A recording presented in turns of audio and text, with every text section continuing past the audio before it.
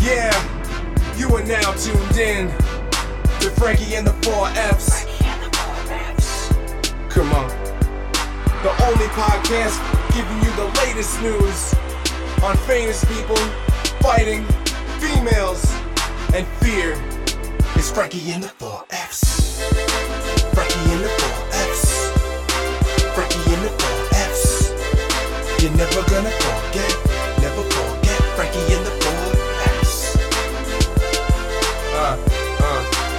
This here we go. There's only one place, and this is the show.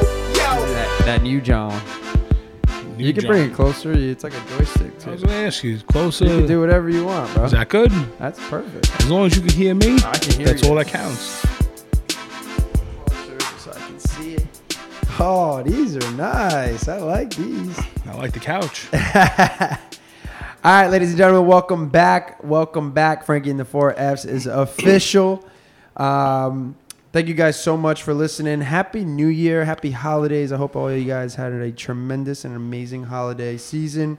But let's be honest. Let's all fucking thank God it's over, baby. It's done. It's done. It's over. Everybody's credit cards are maxed out. Everybody's got a fat Macy's bill and Home Goods bill and all the bills coming in now. A bill in your stomach and maybe one on your ass or wherever you gained weight from all that eating. Yeah, exactly. So shout out to everybody that's fit famine right now.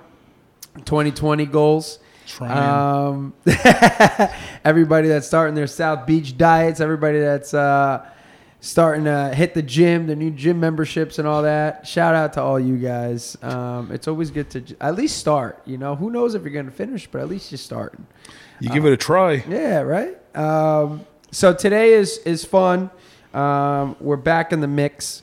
So a little background on these podcasts started so heavy, bro. I was on it every week, and I had my ACL, so I had a lot of time to sit down with people. And what people don't know is now I'm on the go all the time, so it's hard to sit down with special people every week to try to get new material out. So I'm just making sure whatever material I do get out, it's good quality shit. You know what I mean?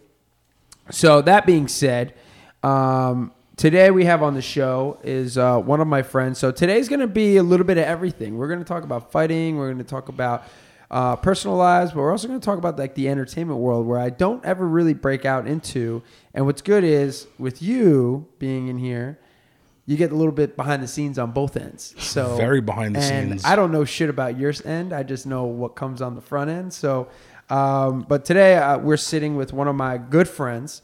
Also, I guess work colleague, I would say colleague from time to time, in the same industry, but he's more on the venue base, owns a venue locally, a very nice, beautiful venue locally. But we also work out together and, we hang out. Drink together. We drink together. We party together. We do a lot of things together. Going to Miami together. We're going to Miami together. So, ladies and gentlemen, I'd like to introduce you to my good friend, Mr. Matt Marino. Thank you for having me, Frankie Perez. Yeah, welcome to the show, big dog. Man, good friend. Good friend. You want to talk about good friend? True story. You're the third friend I have in New Jersey. Oh. That's big. That's big. Keep my circle small. That's it. Third friend. Bro, don't put that pressure on me, bro. And you're in good company. Who's 1 and 2?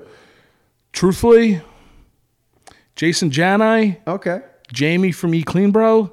And then there's you. Wow. Those are some big shoes. Yeah. JJF. JJF. Yep. The JJF effect. Yep. Now you're staying. No more Brooklyn. Brooklyn forever. You're born with that. But Brooklyn's here. Brooklyn's You go straight across the road and you go over Route 9 and the pizzeria that I grew up hanging out in front of and eating all my life, as you can see, it's here now. It's here now. You know? Fair enough. So we're here.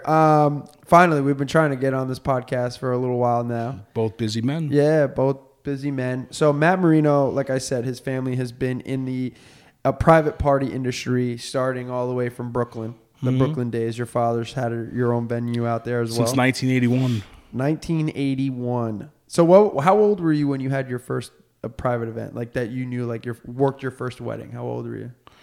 The first job I ever did, but here's the thing though, the way my parents are is that we weren't,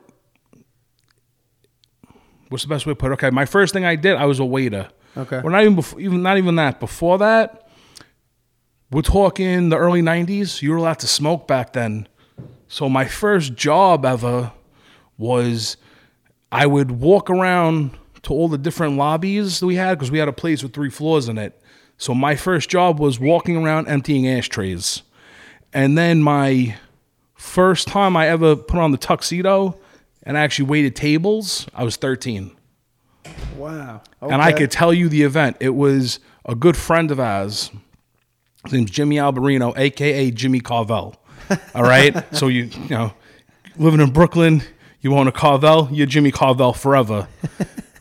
And it was his daughter's graduation party from elementary school. Okay. And it was a big blast. So what does my brother Christopher do, of course, who I work with? Chris is 13 years older than me. So he actually walks up to the table when I greet the guests and say hello and says, he puts his arm around me and he says, "Hi, everyone. My name's Christopher. This is my brother Matthew, and it's his first night on the job." Okay. So my face so he set you up. Turned red. Right. And we're very good friends with these people. So 10 years later, at the Southgate Manor in Jersey now, right, the same girl whose graduation party it was, we did her wedding. Okay. You know, it was a tradition. Every occasion, they always came to us. A wedding, a sweet 16, a communion, a christening, whatever it was always with us. That's awesome. So, yeah, that was my first real introduction years into it. old. Mm-hmm. I'll admit it, though. My brother Chris had it worse. When he was maybe 12, my dad made him wash dishes. Oh. So literally, we know this business from the ground up. Yeah, that's awesome. That's awesome. And what I love about, and I'm not saying this because like we're friends and I work at your venue, but what I love about, like the other day especially, like I came into the office and it's like your brother Christopher, your sister. You know what I mean? Like it's family owned and operated, and even the people that aren't family act like family there. Like everybody's super tight knit. Everybody's close. You're getting what you pay for there. It's not a fucking cookie cutter kind of spot. You know what I mean? You guys are always revamping the spot. You're always trying to do new stuff. You were designed it for holidays. You decorated everything. You know, so that's what it is with this, especially with this industry, because we work with so many different. Like myself works with so many different venues each and every week, and some of these venues are great and they're beautiful from the outside, but nobody sees really behind the scenes and what really transpires during their event, before their event, and after their event, and how people really are. You know what I mean? Because like at the end of the day, some of these venues just want to get people in and out. You know what I mean? And rightfully so. You know what I mean? And rightfully so. I don't knock them, but the way you guys run your events are pretty fucking on point, tight knit, on time. Food's great. You know. Thank you. Yeah. Cocktail hour is always phenomenal. Now, is that a thing with like venues? Is that like blast them with cocktail hour and make cocktail hour like on another level because there's so much that goes on during the reception? Well, now, you know what it is? It depends on the place, and it depends on, I believe, honestly, ethnicity and where you're from. Because obviously, yes, I'm from New York, I'm from Brooklyn, I'm Italian. And so whenever you go to, what do they say typically? You go to an Italian person's house for dinner, there's a lot of food. Yeah. You know, and my dad's logic coming from, the same background always was, just in case there's something there that someone doesn't like, that person will have a few different options. Right. You might go to some places and, certain places they might lean towards certain things, where some places it's the food that make the customers want to come. It might be a place by the water, or it might be a place the decor is just phenomenal and the grounds are phenomenal, but they might have a thinner menu. With us, we try to do everything as much as we possibly can. Right. So my thing is, and then also, of course, hey, let's be honest, how much does the customer want to spend on the quantity? Right. On the other hand, if you told me you were going to have 50 things, 50 different items, and it was okay. But if you told me you're going to have 12 different things and it was going to be delicious, Right. I'd still take the 12 over the 50. Right. So really it all depends on, and we've had customers who've come in. I've actually done a wedding before, actually 2 weddings, I could say, where the customer wanted not too crazy of a cocktail hour. However, what they did want their cocktail hour, shrimps, lobsters, cold antipasto, a guy making fresh mozzarella for everybody. They had a sushi chef. They wanted a lighter menu, but items that were a little fancier, nicer.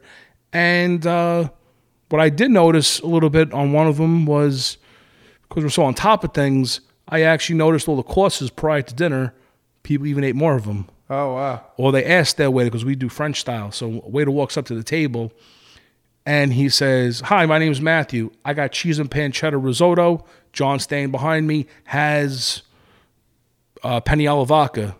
Give him a scoop, look at the customer, and the customer gives you the look like 2 more scoops, 3 more scoops. You know, I know what you would do. I've eaten dinner with you several times. You know. So yeah, I mean, it all depends on a lot of time what they want to spend, or Right. what they think enough food is. Now, are you guys like a restaurant? Or are you always like changing up the menu and trying new things? And No, the only thing we're always going to be weddings. You know, I'm saying, like, are you like not that you're restaurant based, but are you always like, as far as the basis of a restaurant, like they're always like, all right, we're gonna try a different dessert this month, or oh yeah, the truth is, I enjoy home cooked meals. So does my brother. But the truth is, we also like going out to eat. So when we find new things that people are doing in restaurants, it could be dessert. It could be like at our pasta station before we were making penne alla vodka inside the wheel of cheese. You know, throwing the vodka in the pan and lighting it up on fire and all that. Right. Something I've always loved is a dish called cacio e pepe. And if you look at a lot of on Instagram, if you look in a lot of Italian restaurants, they're actually making this dish now. And so I said, let's stop doing penne alla vodka or a brandy sauce we were doing before. And I said, let's start doing cacio e pepe inside the 80-pound wheel of Pecorino Romano cheese. okay. So, I mean, and it's so simple. You boil spaghetti, you throw it into the wheel of cheese, and that piping hot spaghetti actually just melts the cheese away. And then the chef will add fresh black pepper to it from the pepper mill.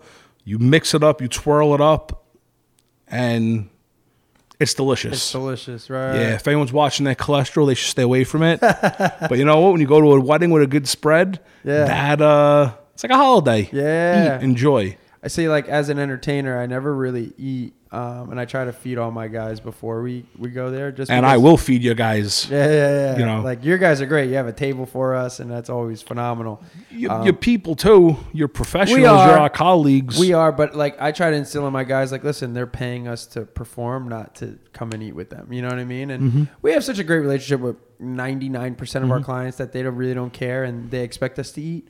But for me, just physically, I don't like eating at parties, because then I get like tired and like everyone's different. You're all upstairs and but you know, it's not. Listen, you could walk into my cocktail hour as a vendor, professional, whatever you want to refer to yourself as. You could be a DJ, a video photographer.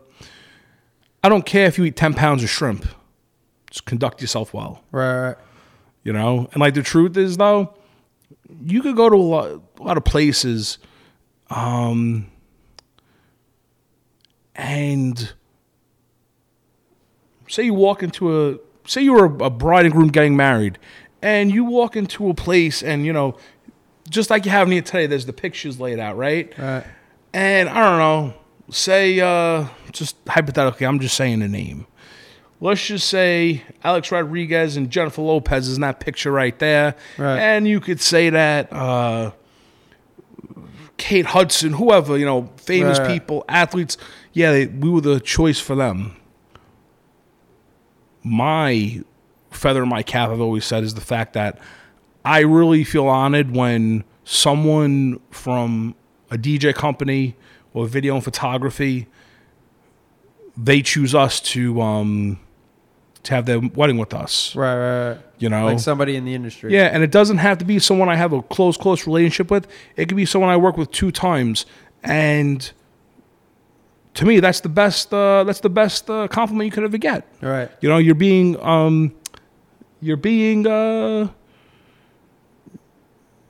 being used by someone in your own profession. Yeah, somebody in the industry, and they someone in your own industry. Yeah, somebody in your own industry that could have chosen 50,000 other venues that they've worked at, and probably some of them they're the preferred.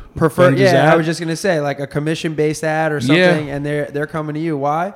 But that also goes on a lot of other things. It's not, you know, yeah, you have a beautiful venue, but it's also you guys. Yeah, you know, it goes back to what you said before in regards to they see behind the scenes. Right. You can walk through my kitchen. I have no problem with it whatsoever. Right. And like the people that work for you are nice people. Like I've never had there's some venues that I work at that are just, it's miserable to work at because the people are miserable. And it's a rotation of maitre d's and captains. It's a rotation. It's like, and why Southgate works is why, because they can go there any day and they're going to see Chris and they're going to see Matt, you know, and they're going to see Bobby and they're going to, you know what I mean? They're going to see the people that are there all the time. Yeah, we're very accessible. And do the right thing for that specific person. Is every client easy to work with? Absolutely not. Are a majority of them easy to work with? Yeah. I come to find out, depending on the demographic and the people that you try to find your place, 9 out of 10 of them are easygoing. You're going to have these bridezillas and these people that want. You know what it is? They're uninformed. And you know what? It's always their first and hopefully always, you know. Their last. Yeah. It's their last time doing it. You know, I don't like that. Right. They're going to have questions, and you're here to answer their questions. Right. It might be something as, you know, I know a little bit, but I know nothing about sound. Right. But I think I would probably ask you a question. I would say, Frankie, what brand of speakers, what mixing tables, what turntables do you use, and all that kind of stuff. Right. It's a very technical question, but you're going to have a couple. I'm sure someone has asked you that before. Yeah. And that, you know where I think it's kind of crazy is that it's 2020, people are getting married, and we still have to educate them on the small things. I think it's kind of crazy, and some people think I'm crazy for thinking that, but it's just, I feel like, especially now. Excuse me, I'm sorry to interrupt. The only people who think we're crazy are the people who don't see our emails. Right.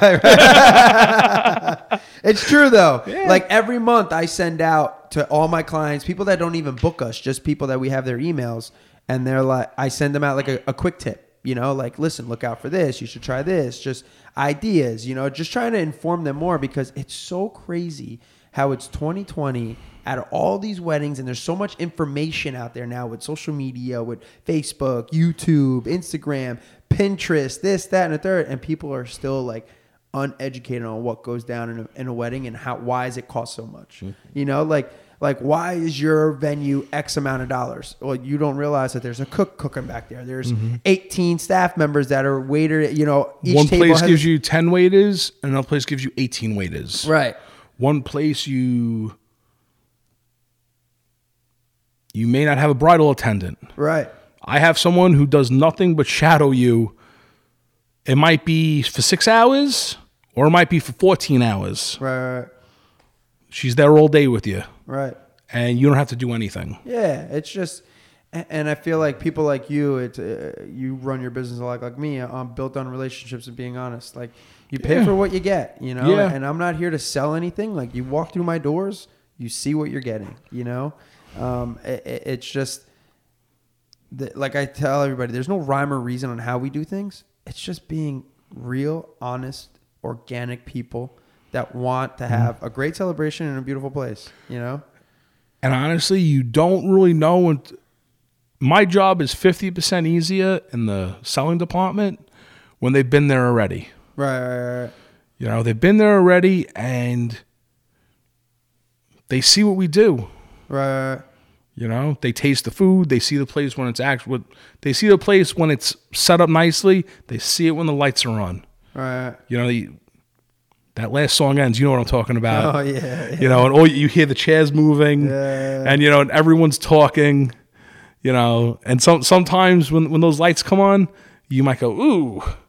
You know, come on, we've been to some nightclubs before where, you know, beautiful. You spent $2,500 on the table, but when those lights turn on, you're like, they could have redone I didn't realize this.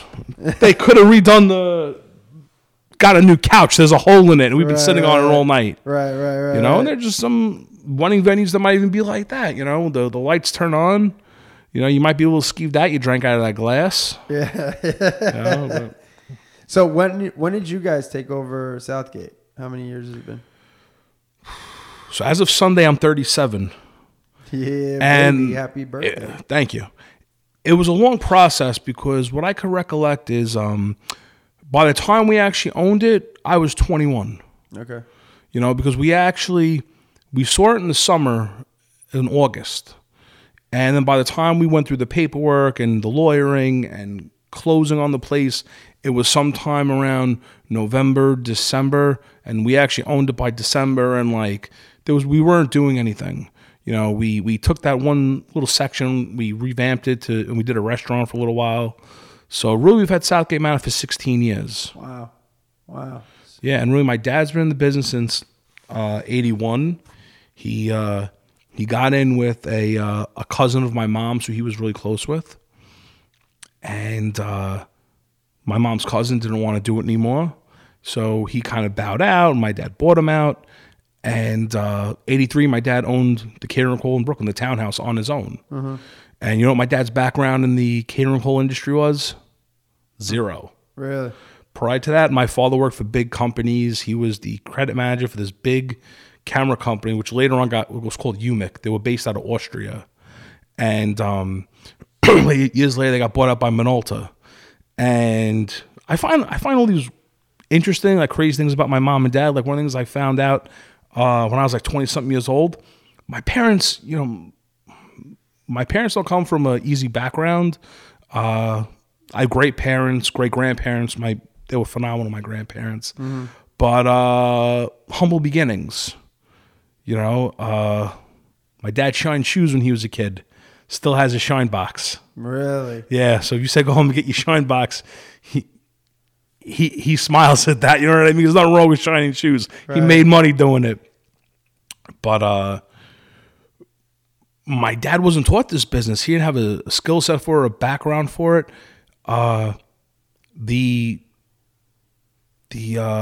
The way he got into it was, it seemed interesting. People told him he had a good personality. And he actually had the nicest wedding out of everybody in his family and friends. Really? Yeah, like they had a bang-up wedding with all the food you could possibly have back then in like 1969 or 73 or something like that. And it was the nicest, the fanciest, the nicest flowers, the best band. As people always told him, hey, you had such a nice wedding, you should do that too. Wow. And that's how it started. Yeah, prior to that, my father had a clothing. They had a clothing store, my parents.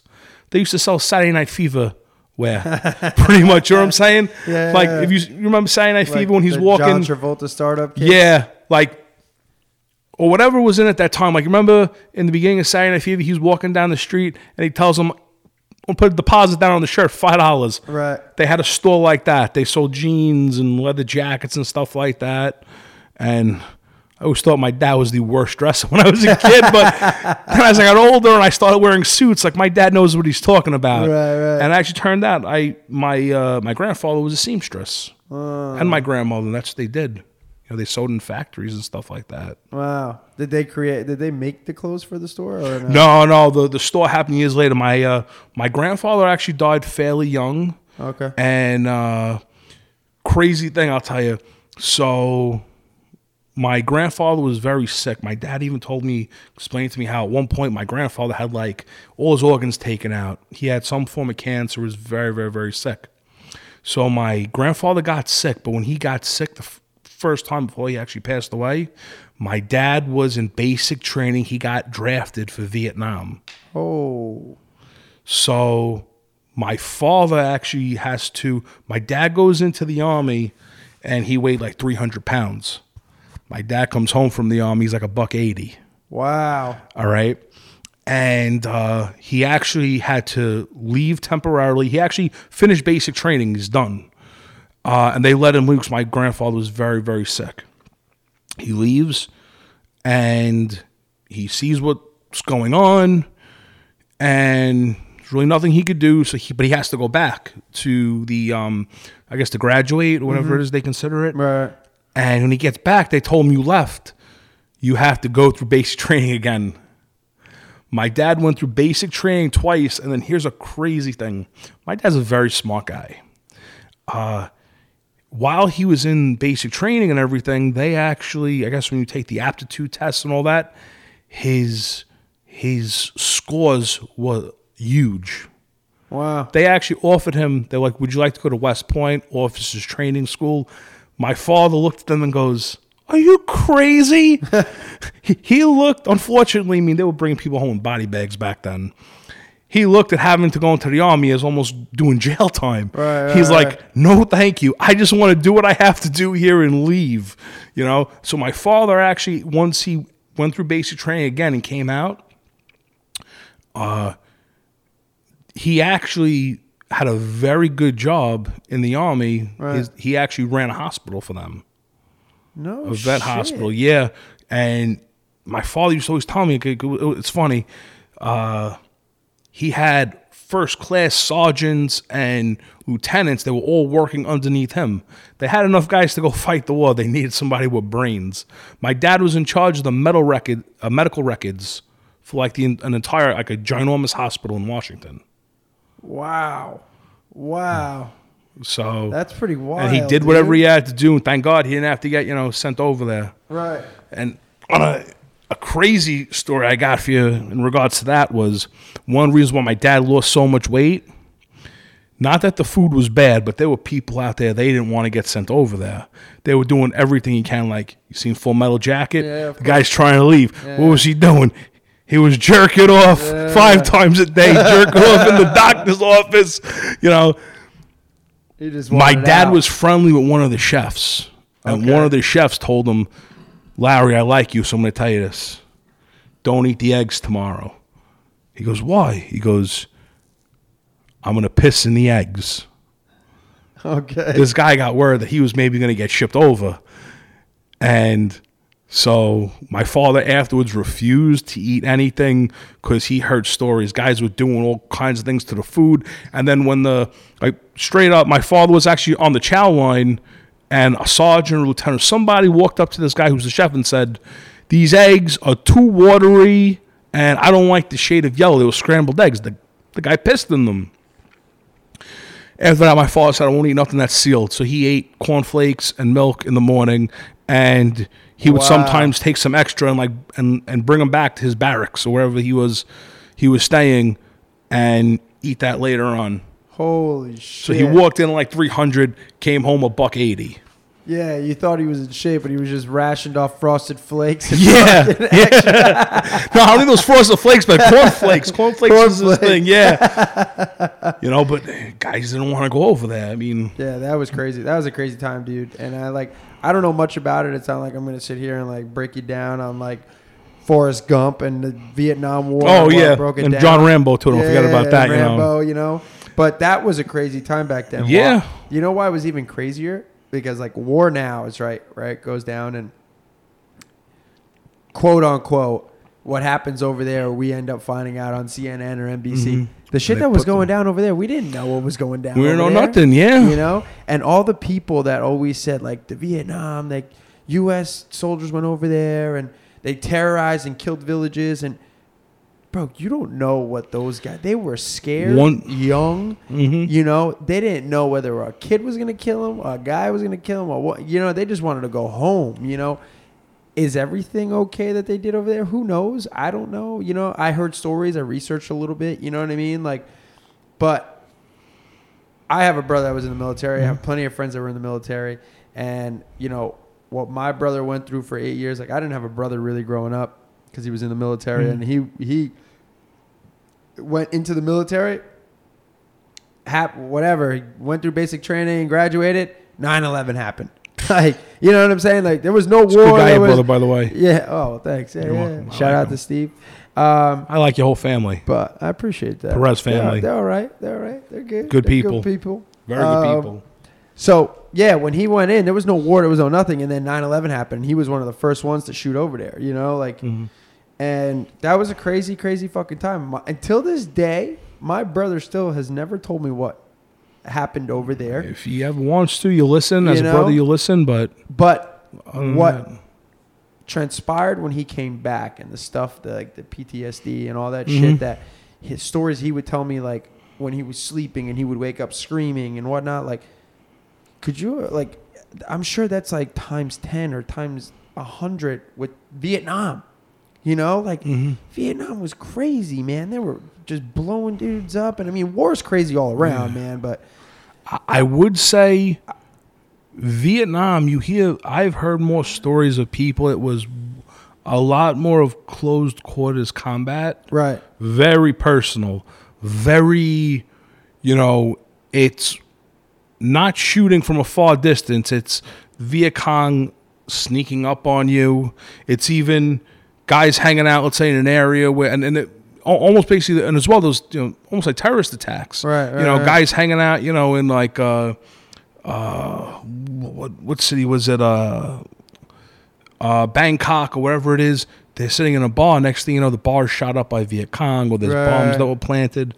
But then the crazy thing about when you hear more about the Middle Eastern was, the Iraqi war, and then the other one after that happened during Bush's reign, the one your brother was involved in, you hear more of these things of, the massive, the tanks being hit with missiles, the suicide bombers, the airstrikes, stuff like that, But what I always heard about about people who were in the Vietnam War was a little more things, sniping, from not that far of a distance, or just things that were more like I guess especially you saw the enemy. Right. And you got to remember something. This is one thing I always thought was crazy about war. You're invading a foreign country. You got, I don't know, say hypothetically 20 guys in a platoon. Not one of them speak the common tongue of the, Right. I mean, and so tell me this. You go into a village, everybody looks the same. We don't know nothing, And by the way, you got to respect the black pajamas. Yeah. Because those guys wore black pajamas, all right? And don't forget, who also wore black pajamas? The people in Iraq, too. Oh, really? Uniforms, a lot of them have black uniforms. But you go in and you don't know who's a good guy, who's a bad guy, who's just somebody caught in the middle, and you don't know what they're saying. Right. And and they don't know what we're saying either. Yeah, man. I think war. I just think this. I mean, the world's just crazy right now. Like it is with the war. I mean, people. I watched for the first time. I saw my tax guy today, and for the first time, I watched ever. I've never seen Donald Trump on TV. I never listened to all his shit. I don't even have cable in my house. I haven't had cable in my house in like 5 years, just because I don't want to watch the news or none of that shit. And I watched them talk, and they were like, "Oh, well, I guess we're not going to war with Iran and whatnot." And I'm like sitting there, I'm like, "Yo, this world is crazy right now, man. Yeah, this world is crazy with the shit that's happening in Australia. Shout out to Australia. Yeah, that's sad as fuck. We're praying for you. Yeah, that's sad as fuck. Especially that now it came out that that's arson. It's not even. It's crazy. Isn't that over 24 people got arrested? And not for nothing, in California, it doesn't help much either. Those Smokey the Bear signs on the the Pacific Coast Highway, that doesn't do much help either. But I think those people, death penalty. Oh man, that's like honestly, they could be considered serial killers. Yeah. Excuse me, I'm not always in favor of the death penalty. Don't quote me on that, but some serious repercussions, dude, regardless of age or anything like that. I already know the insanity pleas are coming left and right. You're gonna hear them. The devil told me to do it, or who knows? I mean, I'm sure there's gonna be some conspiracy artists out there that are gonna want to, Eddie Bravo. Yeah. So they're gonna break that down too, man. But I mean, just the world's so crazy right now, especially with like Donald Trump, the war, gay rights, women's rights.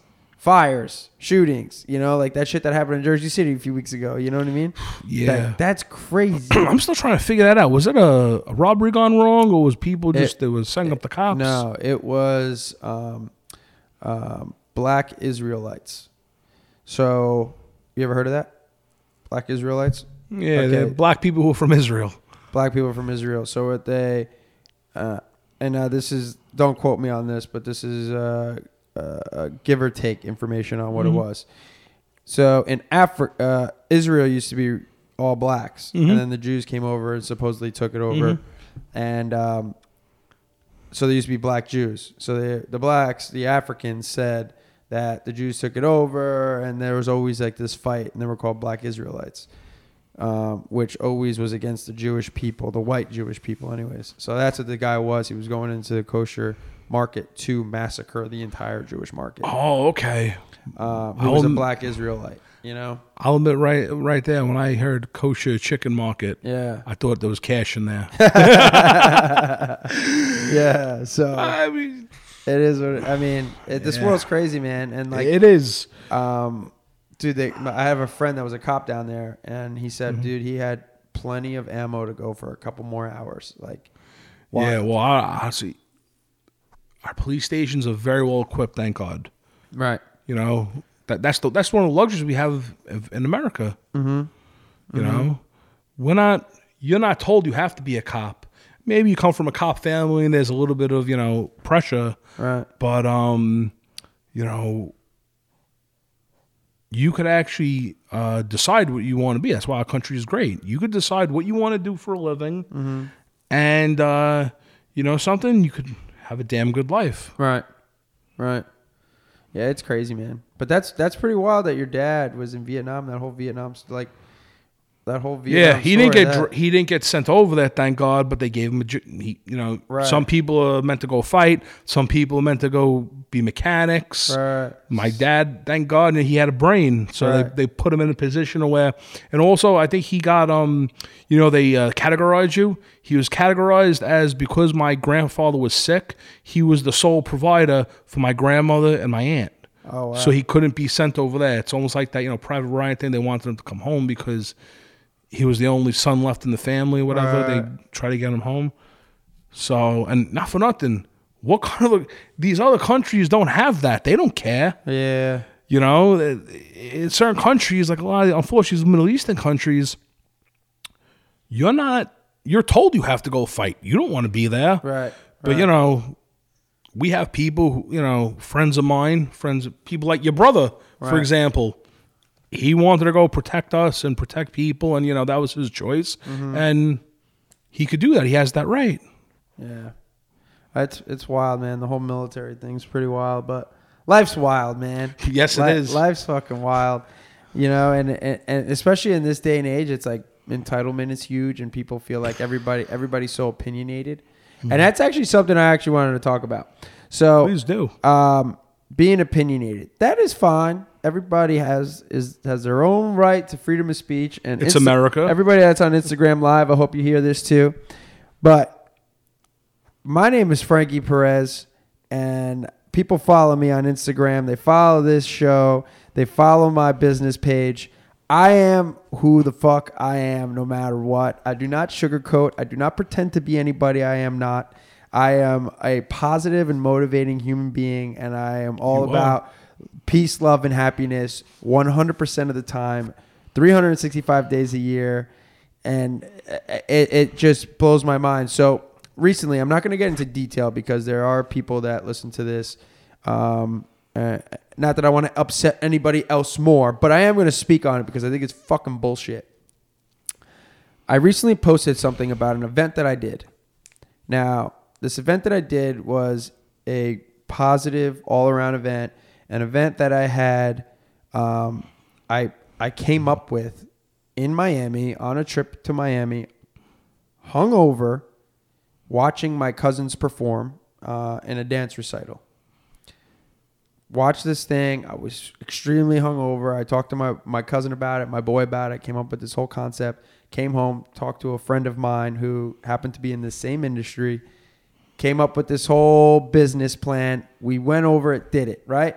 First event, home run, 100% sold out, yada, yada, yada. I post exactly what I just said, and somebody that had to be fucking opinionated and actually say something said the whole hangover part is not professional and takes away from what, you know, the whole element of the incredible event was. So, what I'm going to say about that, if you don't like who I am and what I stand for, then stay off my fucking social media. because nothing I promote is negative. I'm not out here talking about murder. I'm not talking about here sex trafficking. I'm not talking about any of this shit. Drugs. I'm not promoting anything bad. All I have is fun in my life, happiness in my life, and positivity in my life, and that's all I want. And drinking's legal. This isn't the 1920s. And drinking's legal. It was a funny story. I wrote, quote unquote, from a scenario that happened when I was hungover to spiraling into a conversation with a friend that spiraled into an incredible event with some amazing people. And that thing got taken fucking left field and blown out way out of proportion because there was children involved. Let me tell you something. If there was an issue with me to begin with, I shouldn't have been part of this from the start. You know what I'm saying? Mm-hmm. But I developed this thing the way I developed it. And when you were hungover, you were over the age of 21. Yeah. You know? So it's just people think like they have a right to say how you should live your life because they're part of something. Yeah, you can move that fucking thing around however you want. I'm like, it's like my joystick. Really? What kind of joystick is that? I want it further away than in that tricks. case. Nah. So you guys can't see it, but I got like these new microphone, like I don't know, like arms. They're great. They're like, this is way more comfortable to do a podcast like this. Definitely, this setup is 100% mint. Yeah. It just drives me fucking nuts. So I really wanted to talk about that on the podcast. So like, if you guys don't like my fucking post or what I post, half the time it's all professional. The other half is usually funny or like, yeah, I mean, you can watch I don't even post about my family because I like to keep that as private as possible. Mm-hmm. But it just blew my mind that this fucking person had to go on not even go on social media, text somebody, one of my partners, and go, I think this is out of line because I said the word hungover. So I did the professional thing and I went on there and I edited it and whatever. You said hungover. You didn't say I left the girl's apartment with 3 girls in the room or I left the strip club. There's nothing wrong going to a strip club or nothing like that. But I was hungover. And that's why I wanted to start this podcast. I'm an open book. I'll talk about anything. I'll answer any questions. If you don't like it, it is who I am. That's how I think. And if you want to talk about it, come on the podcast or start your own. You know what I mean? Like, that's what this world's about, right? You want free speech. You can express yourself. You can express yourself. I have my way of thinking about things. You have your way. You're a man. I'm a man. You're a woman. Whatever it is. But guess what? That's also someone saying that is one of those examples of we're turning into a watered down society. Ugh. However, I'll tell you this right now. You do realize if you had said when you were hungover, you found a technological advancement, which is going to probably keep the rest of our upcoming youth, all right, I'm going to say sitting on their asses for the next 20 years. Right. Oh, you'd be a genius, Frankie Perez. Right. You wouldn't even be called Frankie Perez anymore. You know what you'd be? Yeah. You get the word doctor put in front of you. Put in front of your name. You know? Probably from somebody that sits at home and just takes care of kids all day, you know, and just is bored and had the something to say. That same person, unfortunately, is the person that thinks that if they hear you say that you were hungover, their kid tomorrow is going to go pick up a bottle of booze. Yeah. It's just crazy, man. It's just, you know, I get into things because I see the end result and I see like positivity. Like I have a new business that I'm starting next month. I'm going to open up a Zumba studio. Really? Wow. Okay. Yeah. I'm opening up a Zumba studio in Howell. Are you going to bring that thing with you that you play sometimes when you're DJing? What do they call it? Doka. Yeah. So I have that going on. Like I'm in I have certain businesses that it's all about positive. It's all about fun. It's all like, it's just so crazy how Instagram posts get blown out of proportion by people that really don't give a fuck. They just want to. They got nothing better to do. Yeah. That's why I love. They take things too serious. Too serious, man. Like, and if you read it, it's like hungover. Like, oh fuck, like that was funny, you know? Yeah, I mean, I would think it was funny. Did you see? Speaking about too serious, did you see Ricky? Javaris. You know, I seen clips of it, but I didn't really take. I didn't really pay attention to it. Yeah, I should have now. It's so great. So, if What did he got- exactly do? Please enlighten what's me. his name? What's his name? Ricky Gervais. Gervais. Ricky Gervais. Yeah. He's a comedian. So he's done the Golden Globes monologues. Hosted it for. Did he win an award? Or he was just the No, host. he did the host. He was the did, host. This is the 5th year he did it, and I Okay. actually watched each of his monologues. I think his first one was 2010, and each one gets like deeper and deeper. You know, like and this year he's like, well, this is the last time I'm doing it. Yo, 8 minutes, he just rips everybody that has anything to do with the Golden Globes and the actors and actresses. It was fucking hilarious. Talks about Jeff Epstein, talks about sex trafficking, talks about everything, like Neverland, talks about escaping R. Kelly. Yeah, he talked about everything that went down in 2019. You bring Harvey Weinstein up? Harvey Weinstein. Yeah. He brought everything up, bro. And actually, I don't know if he brought Harvey Weinstein up. He might have. He might have in like a skit joke. You know, like everybody kind of knew what he was talking about.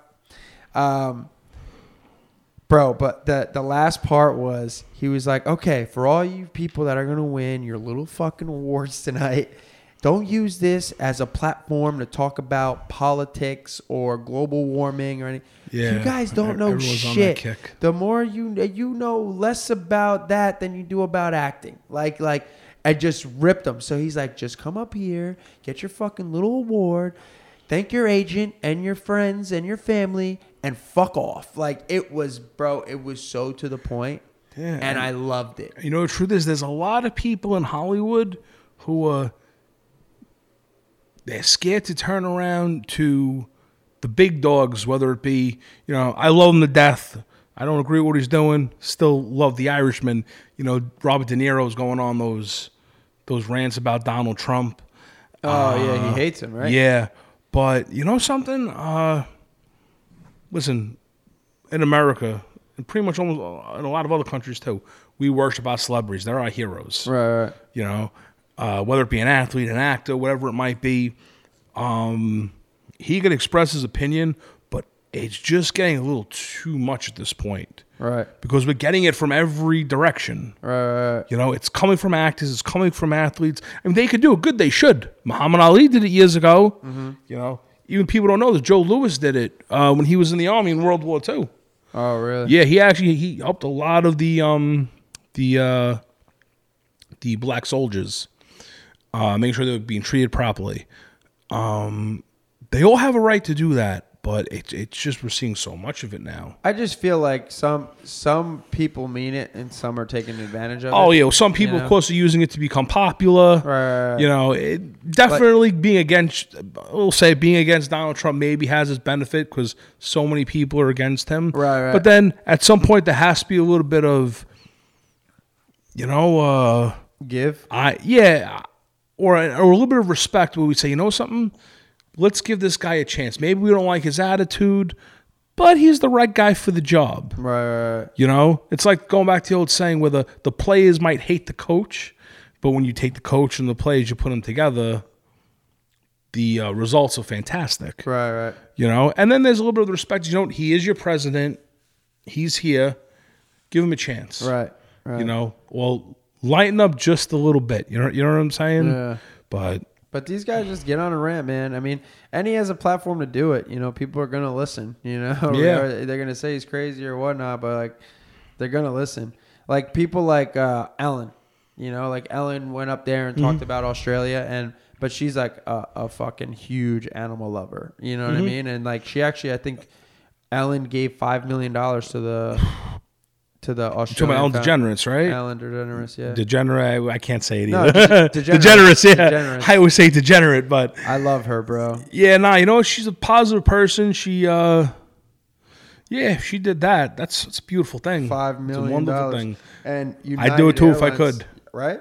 United Airlines donated $250,000 to the whole Australian thing.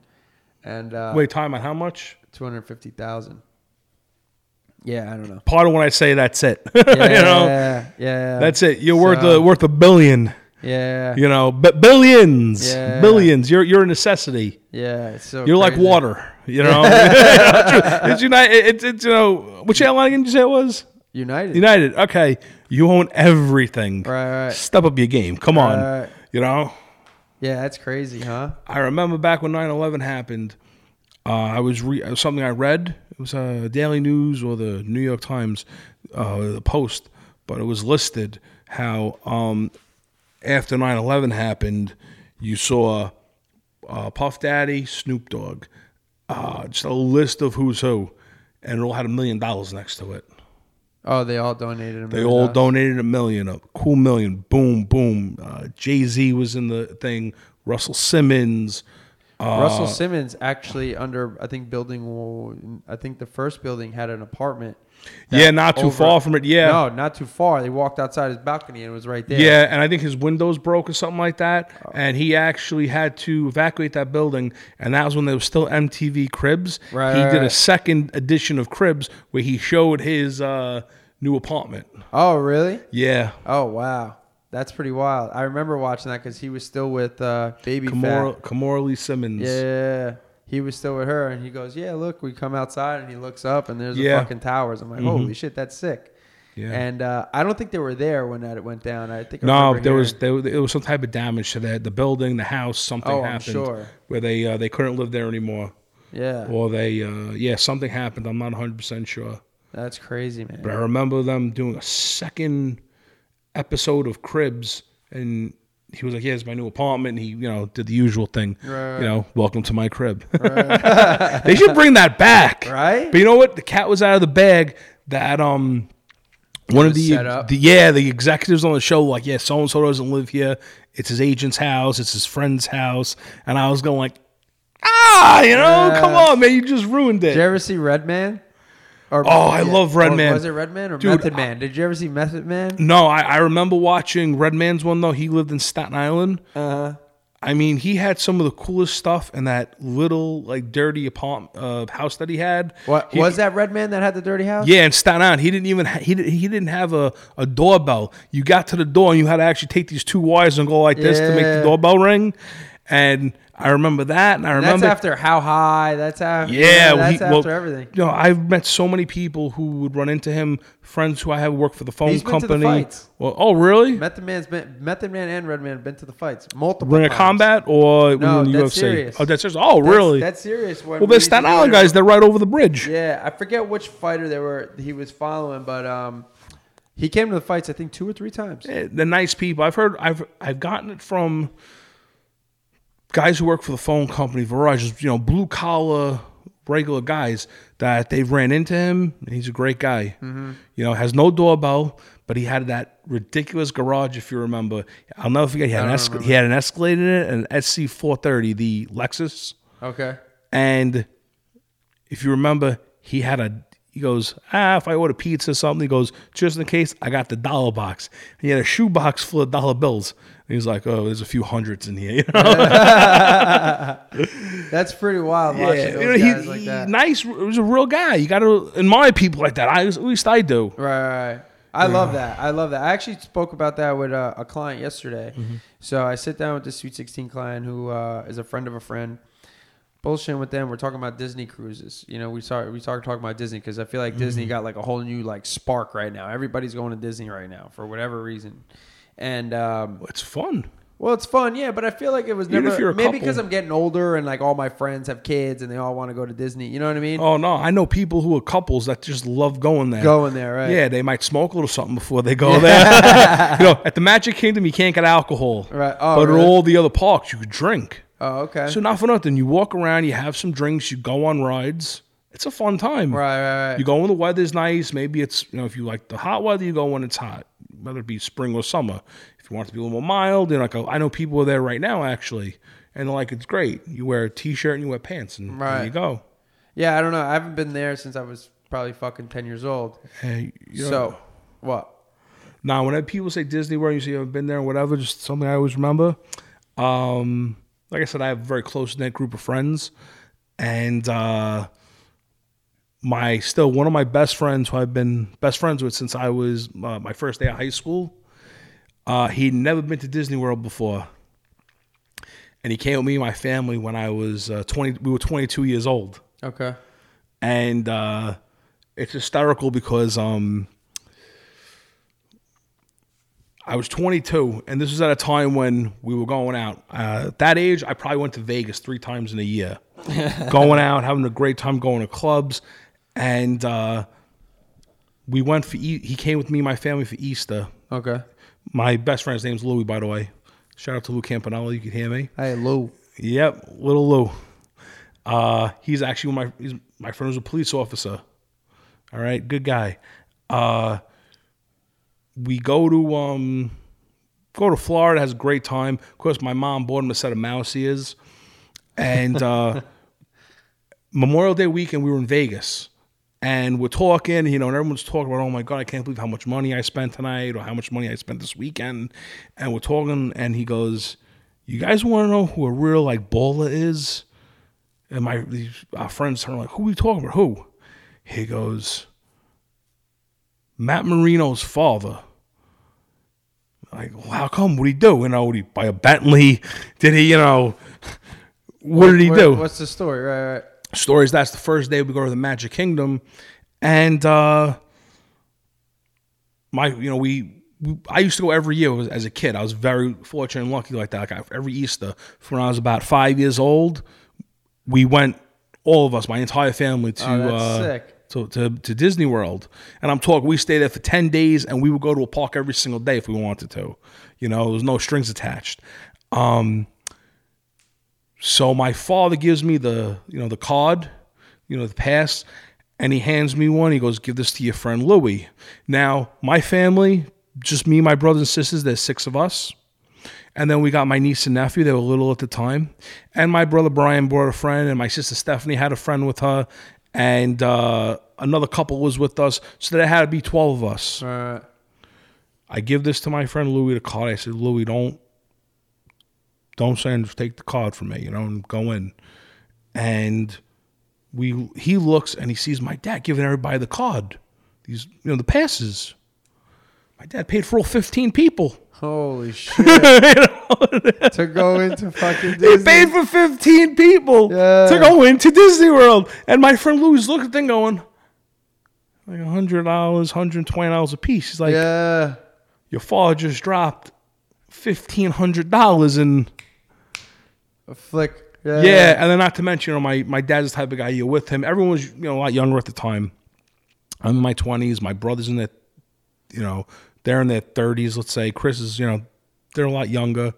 My dad's the oldest guy there, so every meal, every dinner, don't try to pay the check. Right. And that's that old school mentality, yeah. man, I'm like that a lot. My father, I feel like depending on, my father's from Brooklyn too, Yeah, no, raised, I know. So your dad actually lived 5 blocks away from where I lived. Right. Strange, right? Strange. Yeah. Yeah, 5-6 blocks down the street. I feel like that's that old school man. My father still does that, even though we're all grown. It could be European, it could be Latin. It's you're the head of the family. You're the man of the house. Right.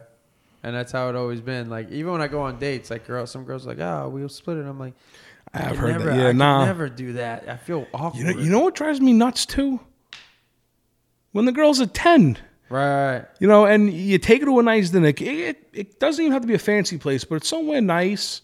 And, somewhere where, you weren't eating garbage and you had a few drinks. And she might turn around to you and tell you, I went on this date like a month ago and the guy forgot his wallet. And I'm like, people aren't scared to make that happen, and you didn't forget his wallet, just didn't have the money. God, did that ever happen to you? No. No. Actually, no, I will tell you. Actually, I was dating someone for maybe a month, a little less than that, and I never used credit cards. I carried cash, and I had an American Express card that I hardly ever use, and I went to use it in a restaurant in Brooklyn, and it came back declined. Oh. Because it was weird but no, I had cash on me. I paid the bill, but it was nothing. But I'm saying to myself, I never use this card. I got a nice limit on it. Right. Maybe I've used it to buy things online once or twice, but I'm like, I never use this. How am I getting a charge on here? I mean, how am I getting declined? Yeah, it's probably because you never used it. Yeah, but also it's being used in a different state. That's the thing. Like honestly, we go to Miami. I'm calling MasterCard before you say, listen, I'm going to Miami. If you see charges in Miami or in Florida, it's me. It's not someone stole my thing and stole my car and went on vacation. Right. Yeah, that's wild, man. Yeah, I don't know. That's never happened to me either. But I have had girls pay for me, Oh, yeah. that are like, no, I'm paying. And I'm like, I'll let them do it once or twice. But I don't know. It's like, yeah, I don't know. It just feels weird. They probably to me. told you, you could pay me back some other way, sweetheart. Believe it or not, it happened to me once. Oh man, yeah. I don't know, man. It's just. I feel like that's that old school mentality. Do you feel like you're in like the way your dad raised you and the way your dad was? Like you have absolutely that a lot in your character traits. And also one of my things is you do too. We have sisters. So right. I always try to treat a woman the way I would treat I want my sister to be treated. Right. I always said if I don't treat a woman right, it's going to come back to my sister. That's the only way I can be punished in that situation. Right. And I have a rule. And I got, one time my sister did this, I got very mad at her. I think a guy should buy a girl dinner 5 times before she cooks a meal for him. Wow. All right. A guy should buy her dinner 5 times, or at least go on 5 dates. Before. It could be 3 dinners. One night you went for drinks, another night you went to the movies. Before she cooks you food. I'll be honest, bro. I'm 30 fucking years old. I think I've maybe had 2 meals from girls that cooked ever in my life. I swear to God. A lot of them don't. Yeah, I think. And Ty, I'm sure there was one that the first meal was at her house and it was takeout. Yeah. Yeah. I swear to God, I think I've only cooked for maybe 2 or 3 girls ever in my life. I think I could almost say there was a time where I cooked equal amount of meals for a girl in my house than they cooked for me. Oh, really? Do you have a culinary background, or you just learned through being in the business? I can never go near because Rosario's a maniac. Great guy. Is that your chef? Yeah, Rosario came to work for my dad in 1981 or 82. So my mother was actually pregnant with me. Oh, wow. Yeah.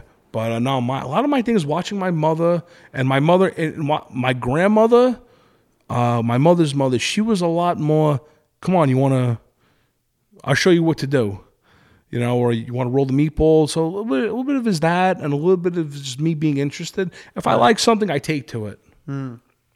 So, yeah, just it's a little bit of everything really, though, I would say.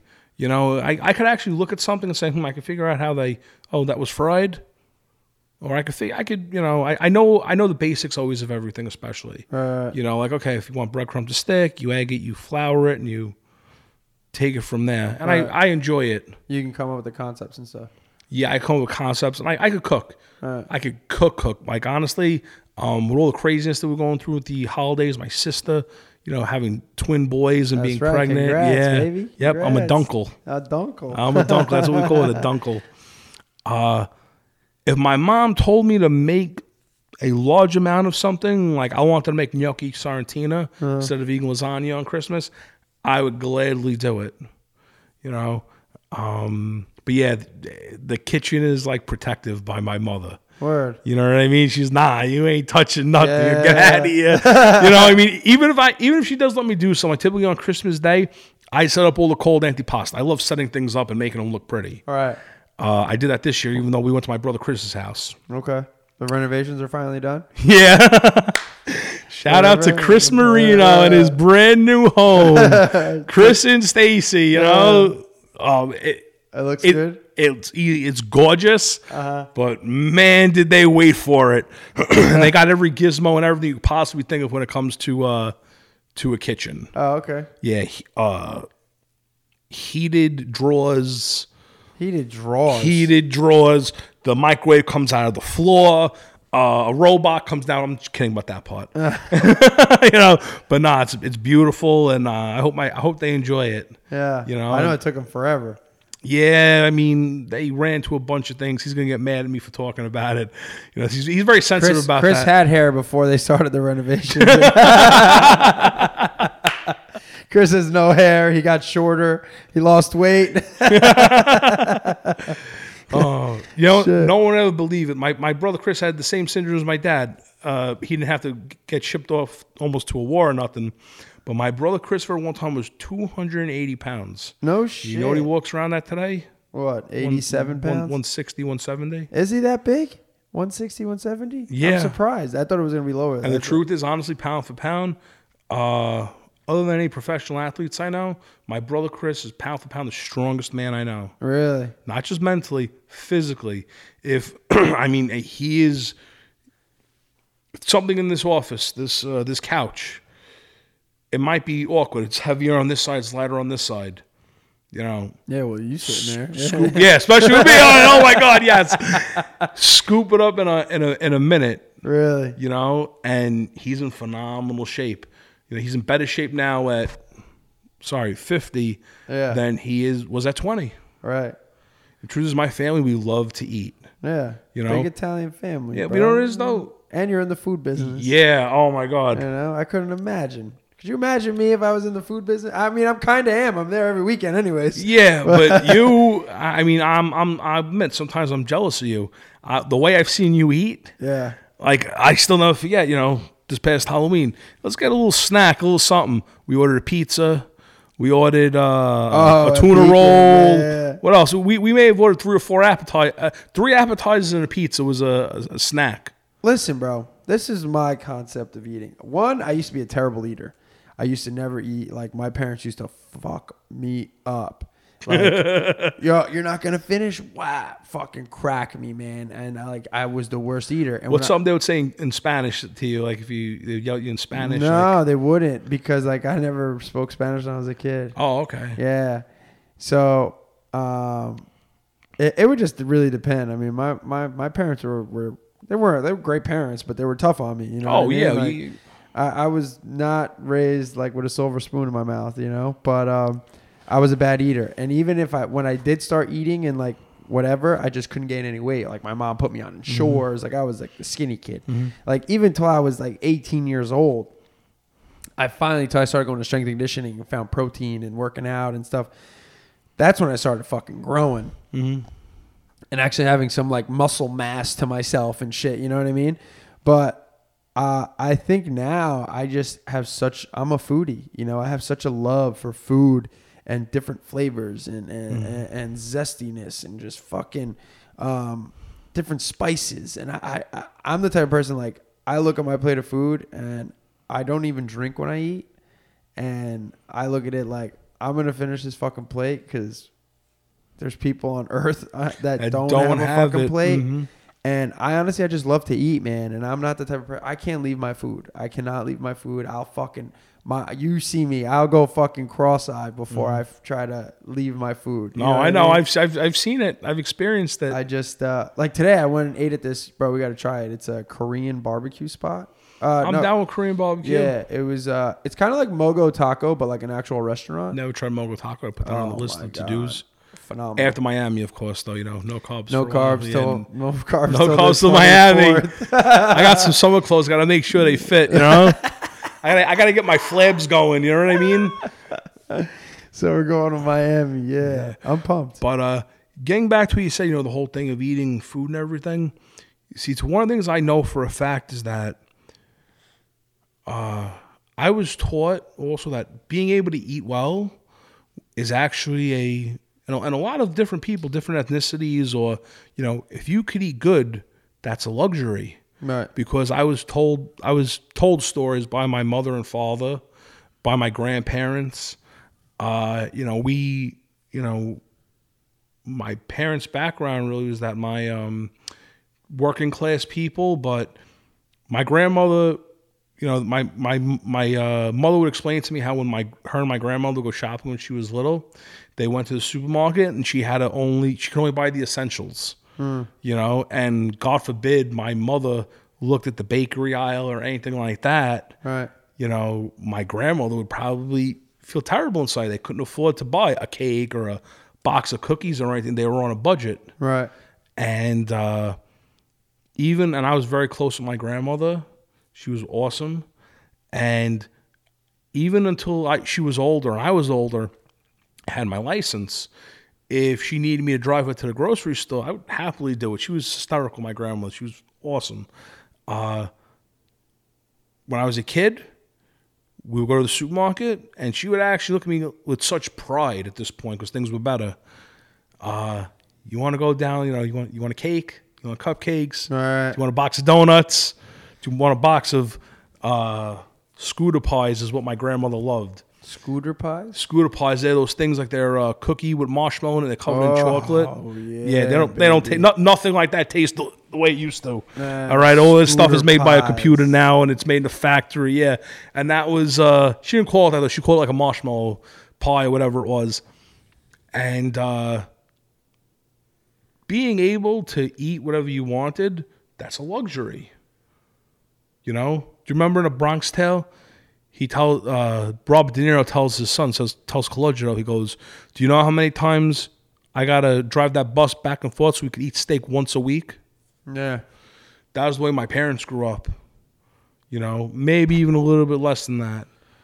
I think that, I mean, not that it's a good way, it's just the way they were raised, but I think Yeah. it builds character And then- stronger than anybody. Yeah, and then the other thing I could always say is that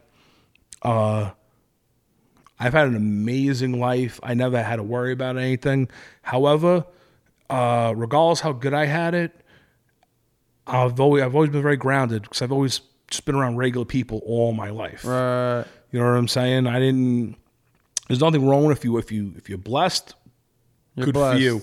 100%. So you don't need to rub it in do people's so much. faces. Don't rub it in people's faces, but also you need to know about people who don't have it the way you do. Yeah. And, Structure, yeah. moderation. You got to understand that people got to work harder than you just because, Mm-hmm. you come from a silver spoon there, and that's fine. Because Yeah. there's going to be people that look at you like, well, this motherfucker don't know how to work hard, and because Nope. he had it all is right. And honestly, you have it wrong. You fucking work hard. I just always as look hard at as it this way. everybody. The only thing I was ever given in my life really was a job. Right, And I've seen plenty of people given the same thing and they've messed it up right. horribly. Sometimes it was drugs, alcohol, and then sometimes it was just that either A, they didn't want to pick up where their father left off Right. and work hard. And sometimes it was just, maybe they just were, maybe once there was somebody who was just stupid, Right. unfortunately. Right. But as far as how I grew up, very normal. Right. I played sports. I hung out in the stoop. You wake up in the morning, walk down the block, knocked on everyone's door. Yeah. And the truth is, my best friend, when I was a kid, my first house we lived in Bensonhurst, before we moved to Dyker Heights, I had a friend who would probably show up on my doorstep 2 or 3 times a week, always around dinner time. Didn't have food at home. Oh, wow. Yeah. Wow. Are you still friends with him till this day? We lost touch, but if I ever run into him, let's just say he has a reputation. So, but to me, he's just a kid I grew up with. That's awesome. To me, he's a good kid. Regardless, whatever he does is just a whole nother thing. You think it's crazy how you look back and you look at life and you're like, fuck, man, you're 36, 37. 37, just turned 37. And you're like, fuck, man, I can remember when I was 18 doing this and how fast time has flown and how you've built yourself up as, your brand and Southgate and yourself and people know Matt Marino. Like you have your own luxuries, you know what I'm saying? Mm-hmm. And I always think it's kind of crazy to look back at life a little bit and fuck, man, I've lived a crazy lifestyle up to now, I have. I've life's lived. been wild. I would call it a little crazy, and I call it lucky. Right. And I'm only 37. There's a lot more to do still. Oh, I'm so not much. satisfied. You have to keep going. Right. You either have to maintain, but I wouldn't say 100%. I haven't peaked yet, and I'm not where I want to be. Right. Right. I think the day you really strive to stop bettering yourself or make yourself better or improve, it's the day you die. Right. Right. Especially in this area, the whole tri-state area, I feel like everybody out here is always Very competitive. I mean, very people. competitive. It was New York or New Jersey. Last year was the first place. It was in first place People moved out. Oh, really? Yeah. Yeah. I bet. It's hard to live here, man. But I tell No. people all the time, I've said on the podcast multiple times, if you can make it in New Jersey, New York, Connecticut, any of these areas, you Philadelphia, can make it, Pennsylvania, even. You can make it anywhere in the world. Anywhere you can make it. We're the only place, and a few other states, but the cost of living. But then people don't realize this, what throws a lot of people off, especially if you came from a one climate place. Freezing in the winter, scorching hot in the summer. Right. We got everything here, you know. Yeah. It's something to deal with. Yeah. You know, whoever thought? I never thought in my lifetime, especially as technology gets so crazy Advanced. and advanced. Yes, advanced is the word. What was it? 10 years ago? No, longer than that. 12, 13 years ago. The heat wave, the transformer blew, and the whole East Coast was out of Right. electricity. I never thought that would happen. Right. And I was 21 years old. What are you talking about? We sent the guy to the moon 50 years prior to that. You're telling me we lost power? Right. That's crazy. But it's right. I mean, I just think life's pretty wild, and especially like I never believed my mom when she's like, "Man, when you turn 18, you're gonna realize how fast life goes." It does. Like, honestly, forget about money or forget about the materialistic things. People like you and so many other people I've been blessed with, having good friends, having good family. You can have money, but something, if you don't have the people surrounding you, Yep. it goes back to, some, I don't want to get on this topic, but I'll just say it quick. Someone once, my sister, she had a procedure to get pregnant. She produced 2 beautiful boys, Luke and Christopher. And, someone made a comment like, well, you guys are comfortable. You guys got money. You'd be all right. That's not what makes it. What makes it is that the mom and dad that I have, and the fact that I got 2 brothers and she has me, and I have also great sister-in-laws. Thank God that all came together, and I have a niece or nephew. That's what makes that situation better or easy or, makes it great. What makes my life great is I've had great people to share it with. Right. I still have 2 friends that we've been friends since I'm 10 years old. Oh, wow. Yeah. And my other friend, Louis, who's a cop, I met him the first day of high school. I speak to those 3 people. Louis, I call actually once a week, or I just send him a text. And you know what my text is? Hey, you shoot anybody? No. That's his reply. Anybody try to shoot you today? No. All right, good. Talk to you, next week. Yeah, that's a quick conversation we have.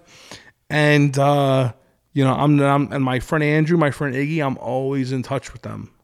It's just, we might go a week or 2 or 3 weeks sometimes. Even if you go 3 years, a lot of good friends are good friends. I mean, dude, I saw them we saw each other every morning from the 5th grade leading up till we graduated seniors in high school, the same high school. So, and my friend Andrew, I saw him every morning for 3 or 4 years because we took the bus together. He was the kid who lived around the block from me, so we caught the same bus every morning. Right. Where do you think that transpires as far as like I have that relationship too. Like I'm friends with still all the kids that I grew up with before I even moved down here, and I have a tight knit group of friends who we all know. Like one calls, we all come. Like we're there. Everybody now is super busy with their own lives and getting married and whatnot or engaged, and everybody has their own businesses and doing well. But when we get together that once a year or whatever, a couple times a year, it's like we never left each other. We never left. Like, where do you think that transpires from? With guys, things are very simple. Right. I think my connection with them, and even like my friend Victor, my friend Carly, a few other people I've known a very long time, we're still friends. I would always joke. My thing was I was the biggest one out of the bunch, so you got to make friends with the big guys, and no one bothers you. Guys, we're much simpler than girls. I mean, I met you, and I always said this: if I met you 20, 30 years ago, we'd be friends. Right. I'd be friends with you. Whether you broke my balls or you made fun of me a little bit, whatever. Somehow I get you back. We would be friends. Because I think you're a good guy. You think I know you think I'm a good guy. So whatever. But you're into fighting. I'm into fighting. You love DJing. I like music. You like to eat. Apparently, I like to eat. It's not so apparent on you. You're fucking anorexic. But How did we meet? How did we meet? You DJ'd a prom or a charity event. I knew who you were from fighting. And I knew you were a prospect because I'm that deep into MMA. And then it was you did a prom or something at the Southgate, and it was maybe a prom or some type of a charity event. And thank you. And I introduced myself, and I said, "Hey, you introduced yourself to me because I guess you thought I was running the party or something." We shook hands, very briefly spoke, and then you were going to Bulldog. Oh, And it was actually maybe a year later or 2 years after this, actually, the first time I met you, that you were very talkative with my brother Chris at Bulldog. And from there, we just started bullshitting more and more. I saw you every morning. Right. Bulldog. That's where it commenced, right? Yeah, I worked at your venue multiple times. Yeah, I think it was a little more like hi, hello, or whatever. You'd see me. Yeah. But then you see each other in the morning. It's like 8 o'clock in the morning. You're all we're both on the same page. Like, oh, I don't want to be here, but you got to do this, And fucking picking out your eye boogers on the rower. your eye boogers. Actually, no, that's something I never would honestly do. You know why? My brother Chris is a good influence on me, so he told me when I was really young. Remember something, Matt. If you have crust in the corner of your eye and you leave your house, you're a dirtbag. So you got to wash your face really good, Some people, their parents, or, if they have a sibling, they don't teach them the right thing to do, Upon the expression, you're told you got to wash your ass when you wake up in the morning, you got to wipe the corners of your eyes too, all right? Fucking dirtbags. Yeah. Shit. But, that's something, little things like that. And then, obviously we're talking right now and we're both laughing, and I went to Ring of Combat a few times, and I would always see you there. And then there was that one time at Ring of Combat, we were actually, we've been friendly. I think we hung out once or twice. And then there was that night we went to premiere together. Oh, God, that one night. And that was the first time I met Dave. It was Dave's birthday. Yeah, that one night that I blacked out. Yeah, I'll be honest with you. Once in a while, it's always when I'm in Atlantic City, I get the spins, and I was like at that point, I'm like, okay, I'm staying at Borgata, and we're at Borgata. I think Dave was like, come on, we're going to Bread and Butter. I'm like, yeah, I'm going to my room. I'm going upstairs. I can't even say goodbye right now. Dude, that night, I don't ever get like that. And like you were dancing, you were salsaing, you were doing the lombardo with some chick, you were doing spins, you were all over the place. And I remember we walked in, and then you were talking to somebody. He said, come on, we'll just get a table. Because it was actually pretty busy that night, so it was worth getting a table. Right. And it was cheap. Yeah, I remember you bought a bottle of Ciroc, and I'm like, I don't drink Ciroc, so I bought a bottle of Grey Goose. And I'm like, all right. And, there was me, you, Dave. 3 guys, really, 2 bottles. What are we going to do with that? Right. Find some girls, bring them over. Yeah, and then good old Frank fucking blacked out, fell asleep. Yeah, I'll never forget that night. It was actually funny. I never get like that, bro, and I hate when I get like I plan to get like that twice a year. Like twice a year. Once will be in Miami. It'll be anywhere. It'll be like I'll have a weekend off, and I go. Yeah, I know about that one. I know about that one. And your friend DJ Valentine knows about that one. Yeah. Well, that one wasn't planned. It wasn't planned. That one wasn't planned. But I used to plan it twice a year. Guys, this is where I'm going. I'm getting bottle service. Whoever wants in is in. I will be blacking out and enjoying myself because I work too fucking hard not to. And I would do it, and then it would remind me when I was fucking puking for the next 2 days on why it's the stupidest thing ever. Yeah, listen, I like to get beyond buzzed, but I like to be able to walk out on my own 2 feet. Yeah, but that night I don't know what. Wait a minute, Frank, you don't have a great idea again, and say you hung over on that one, and. Actually, you might, next thing you know, you might reinvent the wheel, after being hungover on that one. No, guys, but listen, we went to the fights. I actually had like a weekend. Like, that was the same weekend that we went to Bruno Mars. Like, we had a good weekend. Mm-hmm. And then we watched the fights. First time I'm actually like sitting there enjoying the fights, like chilling, minding my own business. having a great time, great fights. You and I go out with Dave. Dave's birthday. We were drinking the whole time at the fights. None of the drinks really hit me. I was good. Not for nothing, no offense, but that Ring of Combat, the Trop over there, the vodka they serve there is like, I don't even know if it's Amsterdam. It's like Majorska, I believe. Yeah. So whatever it was, I was feeling good. And then, man, when I got to that club, I lasted, 20 or 30 minutes? No, you were going good because we left late. We left at like... We left late because I fell asleep half the No, time. but I think you fell asleep maybe after 2 hours. Oh, okay. All right. So Yeah, I have a better recollection of that night than you, apparently. I mean, anyone would. Yeah. You know. I remember walking to the bathroom and I just saw garbage and I just started puking. I'm like, wow. Really? I didn't even know you did that. Yeah, So I wasn't went to the for bath, it. and then like when I got my head out of the fucking thing, security was there, and my boy's like head of security.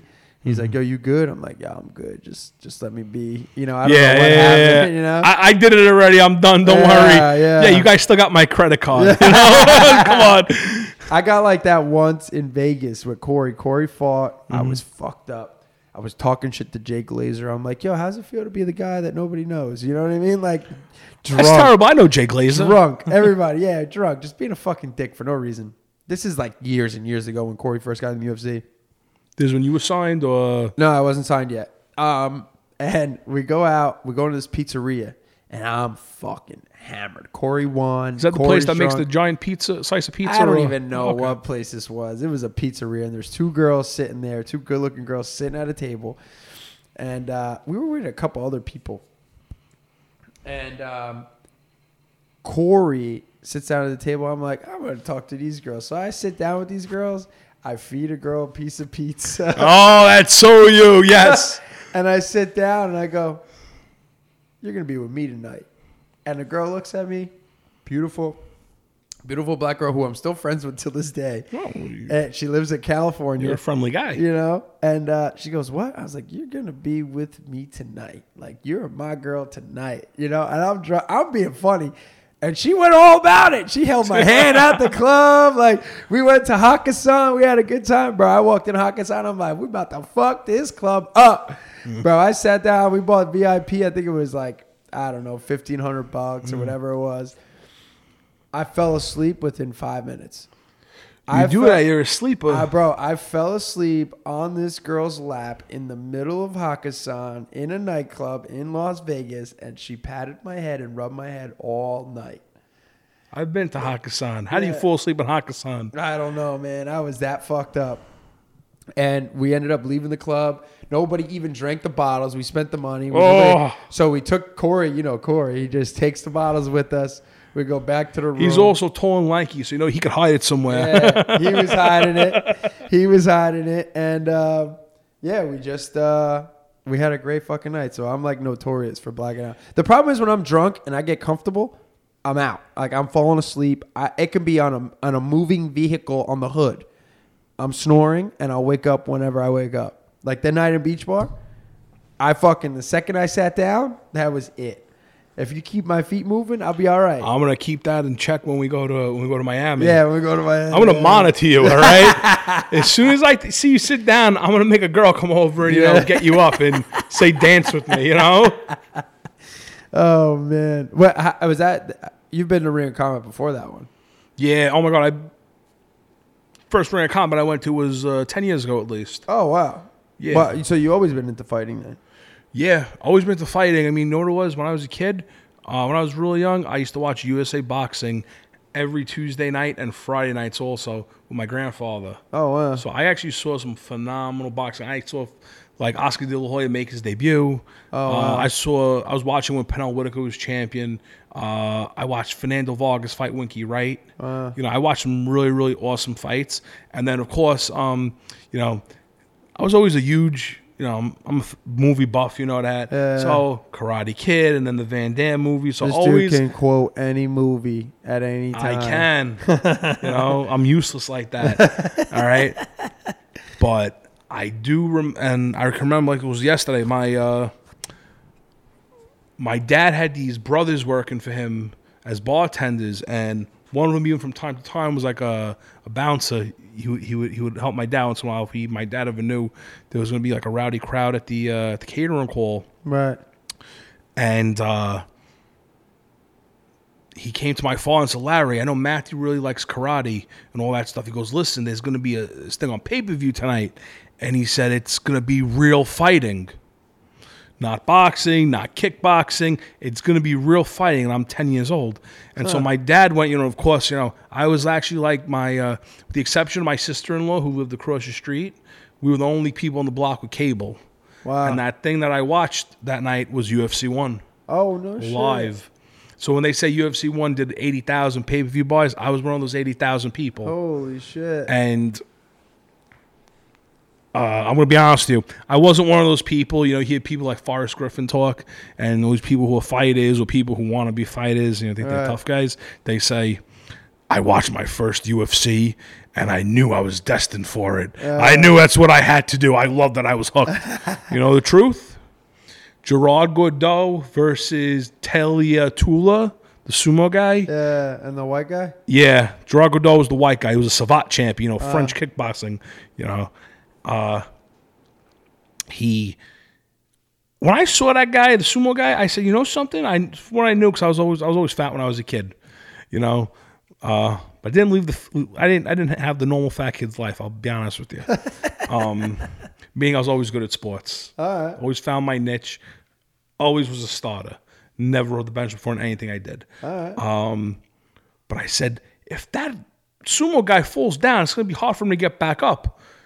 And if you watch the fight, that's exactly what happens. Gerard Gordeau just sidestepped him, so he ran at him, and he couldn't get up in time, so Gerard Gordeau kicked him in the face and knocked his teeth out. Yeah. I saw that, I peed my pants. I was like, this is crazy. Yeah. This is nuts. And those early UFCs were so ungraceful. Right. With the exception of Royce Gracie and the exception of Ken Shamrock, and I remember I liked, to me, more than Royce Gracie, Ken Shamrock appealed to me. The muscles, he looked like a fighter. Right. He looked so I saw him, and I thought he was cool. But I remember his interview. He was mad in his interview. I thought his interview would be, I won, like wrestling. You smile, you put your hands up. He was like, it was easy. He doesn't know how to submit people. I know how to submit people. And I was like, this guy should be happy. He just won, but he was mad still. I had never seen that before. I was a little scared. Right. And then just from there, and I remember seeing guys like Dan Severn. We were petrified. How about that Chinese dude that's just punching the dude in the dick until he submitted? Oh, shit. That? No. It was a Korean guy. It was Keith Hackme or whatever it was. People. He was a Kempo guy. He had the black pants with the. I know exactly. The guy who got punched in the dick several times was Joe San. He was actually in the Austin Powers movies. Oh, He was an assassin in Austin Powers who his thing was he'd take off his shoe and throw it at you. Oh, yeah, that's him? Yeah, no that's way. him. And that He's guy, the dick puncher or the punch dick? He got punched in the dick. Keith Hackney, I think his name was the guy who punched him in the dick. That guy went on to the finals to fight Gracie and lost. Yeah, he wasn't punching Gracie in the dick. Yeah, definitely not. They put him in a triangle hole with his balls. Yeah, he's gonna make him eat a bag of dicks. You put the triangle up, you cinch it up this way like that. That's great. And and I saw that live too. That's wild. I had all those on cassette, but I didn't know what they were, and I wasn't like a fan or anything. I just saw them. I'm like, wow, this is fucking crazy because I was a big wrestling fan. So like, what was crazy to me back then was like ECW, like when like the real wrestling with real tacks and barbed wire, and these guys are all bloody and crazy. You see, the things I'm also very thankful for. Little things, which is though I was a huge wrestling fan too. I was a little more WWE and WCW, but I got to see things. Wrestling. I like it a little bit. I'll catch up on it. Like maybe when the Royal Rumble comes and they gear up for WrestleMania, I'll start to pay attention to see what's going to happen in WrestleMania, and I'll watch WrestleMania. But I got to see so many huge things in wrestling, actually. Like, I was watching it live when the NWO happened. Yeah. I remember coming home from school one day and my dad giving me a newspaper going, Matthew, Hulk Hogan's not with the WWE anymore. He's with this other company now. Yeah, And everyone's mindset was, oh, maybe Vince McMahon bought the other thing. And my dad already knew, no. My dad's a businessman. He knows Ted Turner owns that. Yeah. You know, TBS owns that and TNT. And I saw the Montreal Screwjob live when Vince McMahon hit the bell on Bret Hart. And, you know, they took the belt away from him. Rest in peace, Bret Hart. Oh, no, it was Owen Hart. Owen Hart, yes, yeah. I was watching that, too. Yeah, that was crazy. Well, it was before the show started. No, it was when the show was about to start. It was his entrance. It was his entrance. Yeah, he was practicing it. No, it was live. I bet you anything in the world. I'll bet you the first night out in Miami. That's fine. That's easy. I'll give you the I first remember I watched it. They had to cut to a thing and stop. No way. It wasn't a practice. It was live. I promise you. It was before the show because he was rehearsing it. And during the show, they actually had like a memorial for him and shit. I would bet the first night out in Miami, wherever we go, whatever the things were split. I'll Google it right now. We need a guy in here to fucking. We need a guy in here. Where's the Googler? Here, I got a phone. Yeah, Google that. What would be the how did Googling it. Because they had to stop the show. Hart die. Oh. Yeah, don't be making it up over there either. Nope, I'm not. Yes, I often.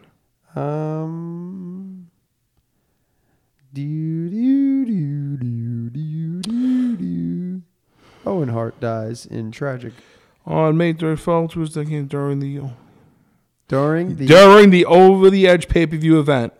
Hart was in the process of being lowered via harness and grappling line into the ring from the rafters of Kemper Arena for a booked intercontinental match against the Godfather. Correct. In keeping with they said he was in keeping with the Blazers' buffoonish superhero character, he was to begin a dramatic entrance being lowered to just above the ring level. At the time, he would act entangled and then release himself from the safety harness and fall flat on his face. Correct. Comedic effect.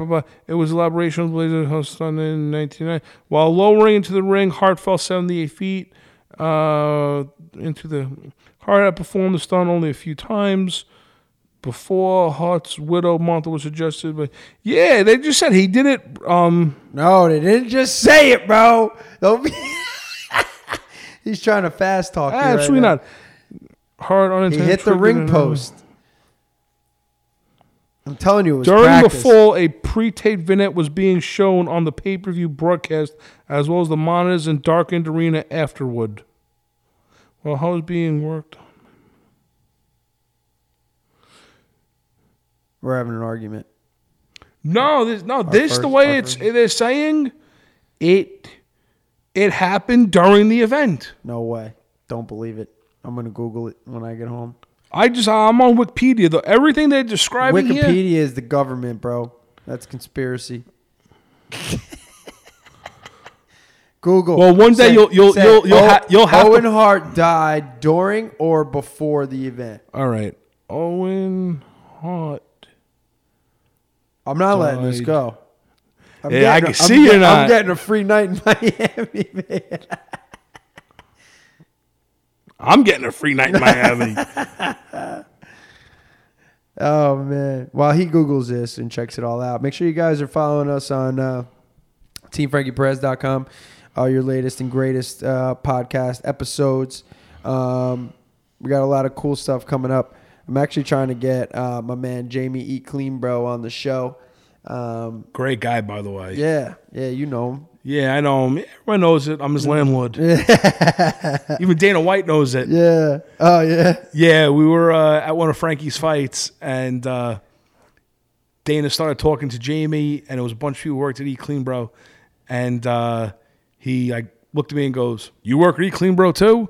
And I go, "No, I'm just his landlord." He looked at me and goes, he looks at James like, "You took your landlord to the fights?" He goes, he looked at me and goes, "You must be a good landlord." Oh, shit.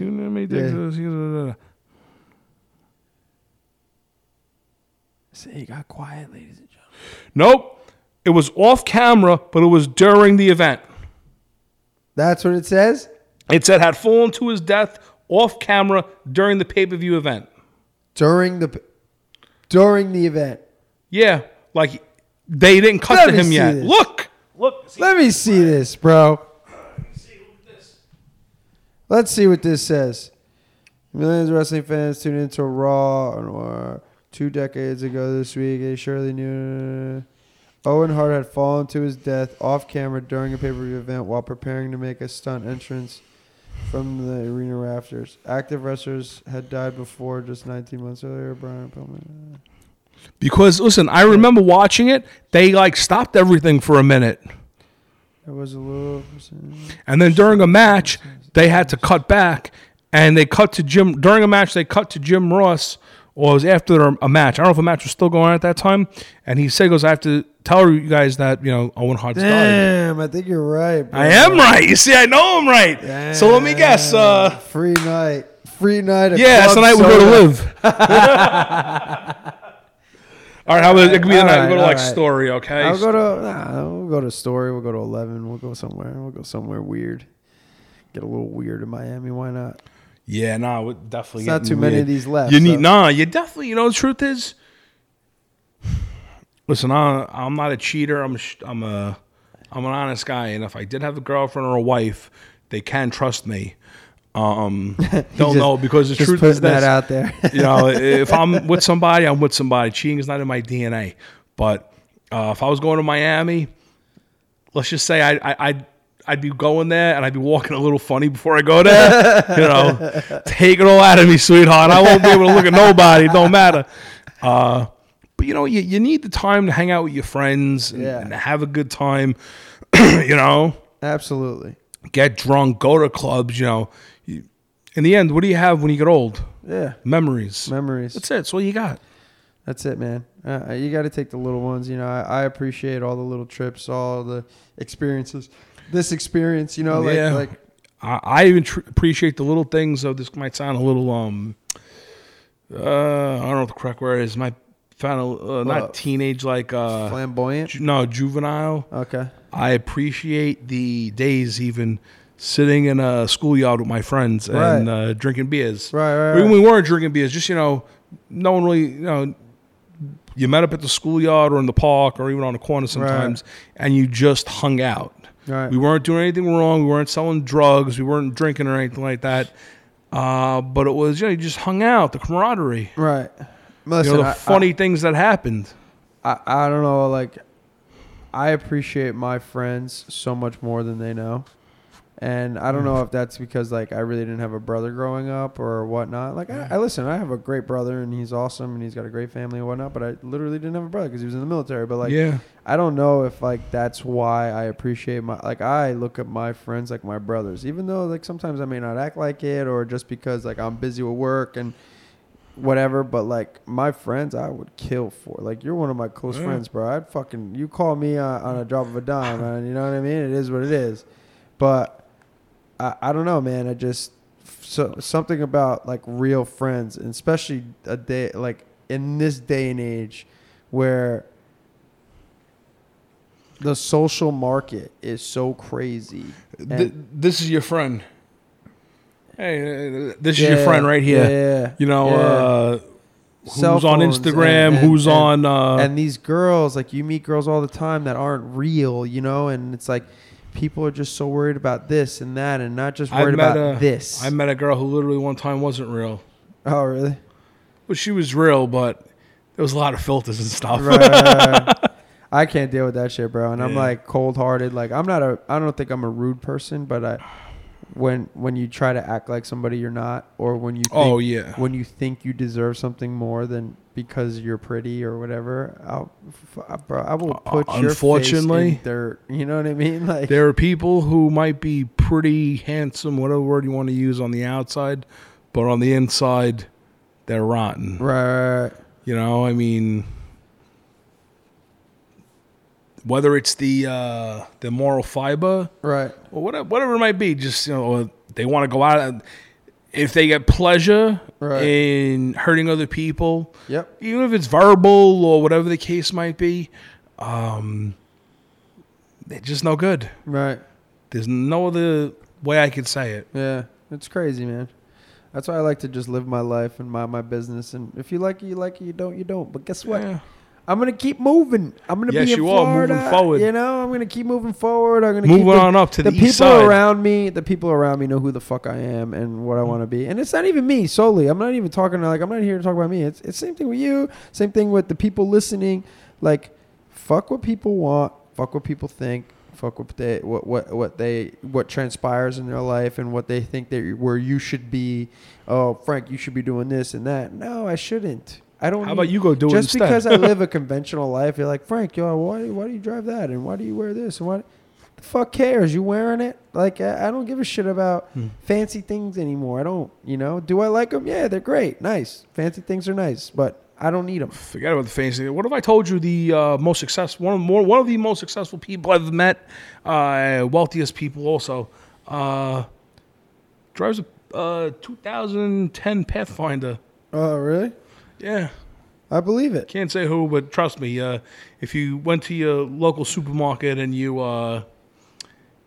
took a specific brand of ice cream out, I believe it. Yeah, that's what he drives. Yeah, I believe it. And that where I was talking about like the whole how we got on the whole Disney thing.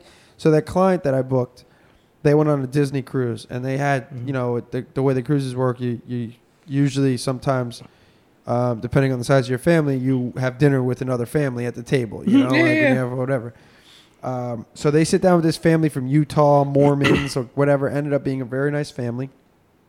And they were like, you know, they weren't sure like what kind of people that they were, if they had money, if they haven't, maybe it was a big trip for them or whatnot, this, that, and the third. So they were just having normal conversation. Oh, let's follow each other on Facebook, whatever.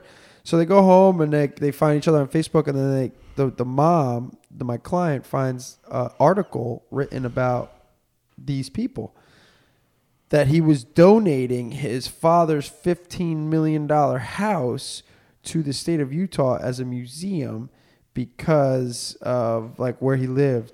The father is the founder, designer, and owner of word processors.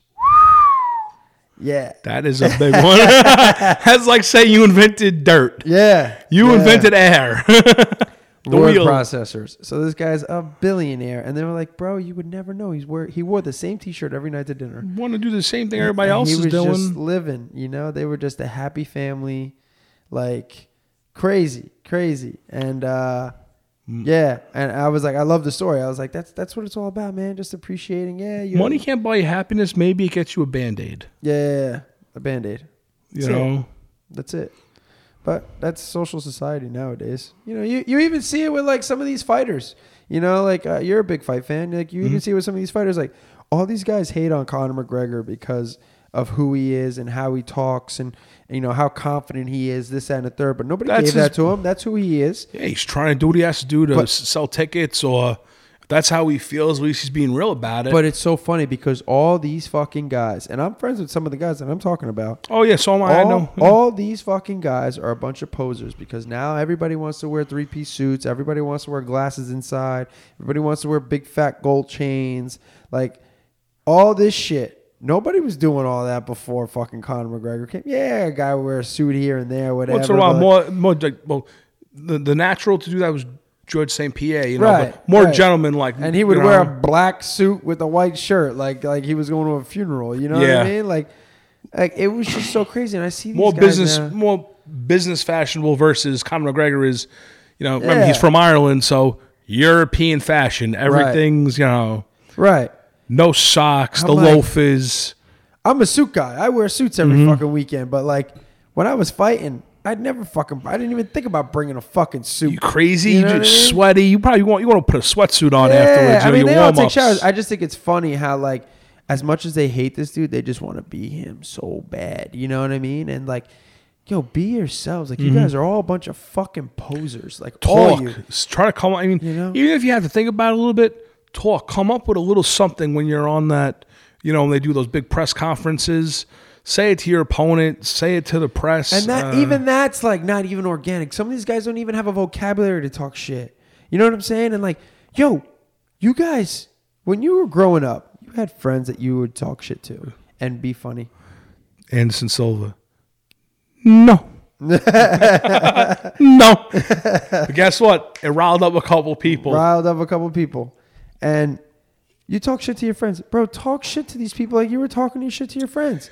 Be organic. Nobody makes fun of Conor McGregor's tattoos. Nobody makes fun of his funny accent. Nobody makes fun of fucking, you know. How do you make fun of him? He's the man. Yeah, you know? it's easy to make fun of him, bro. It's easy to make fun of anybody. Oh, of course. I think his walk is ridiculous. The thing with the hand behind the bro, you hands can come up behind with his a million back. different, you know, if the guy's talking shit to you, talk shit back. Be funny. Be organic, though. Yeah. Like, these one-liner, like Chael Sonnen, like WWF shit. I think Chael's funny, though. But you know what? Chael also was the first person. No one was doing that before. And to me, it's the delivery of Chael and everything that I think Chael Sonnen's hysterical. He cracks me up. Well, Chael feeds a lot of the fighters that talk shit. They all call him for lines. I don't blame him. Yeah. But getting back to what you said about talking shit among your friends, you know what that reminds me of immediately? My man and your fellow Cuban, Joey Coco Diaz. Oh, yeah. In one of his specials he did, his whole thing, he started off, he goes, I was born in North Bergen, New Jersey. Because everybody in my neighborhood was funny. And he goes, so you had to be funny to hang around everybody. Right. And you know what, though? Maybe some people where they grew up, either they didn't have that quick wit vocabulary or conversation that you could laugh about, where if you say something like, oh, you're not going to believe it this morning, I walked past Miss Robertson, Miss Robertson, the hottest, the MILF on the block. She was walking her dog and, she bent over and her ass was out and oh my God, it was great. Oh, really? That's a great story. And then guess what? The next person talked, their story has to be better than that previous story. That's fucking awesome. I like at North Bergen, like that city life. It's kind of like the same style Brooklyn life. As Brooklyn, yeah, same. You know what it is? Anywhere you get, anytime you get, I mean, it's almost a little bit like that here, but people aren't very inviting because the social thing is, to me, what really does build a neighborhood as first always is, the parents, but also it's the thing of the way the children interact. Mm-hmm. If you live across the street from me and I have a kid, you have a kid, they're around the same age and they enjoy doing whatever together, then that's how the neighborhood and the community and the environment, it builds from there. Mm-hmm. That was always, to me, I feel like a connection. Like when I was a kid, I had two friends next door. I had two across the street. I had one at the other end of the block. And another crazy thing is my brother Chris's wife, Stacy, she lived across the street. Wow. She saw me come home from the hospital as an infant.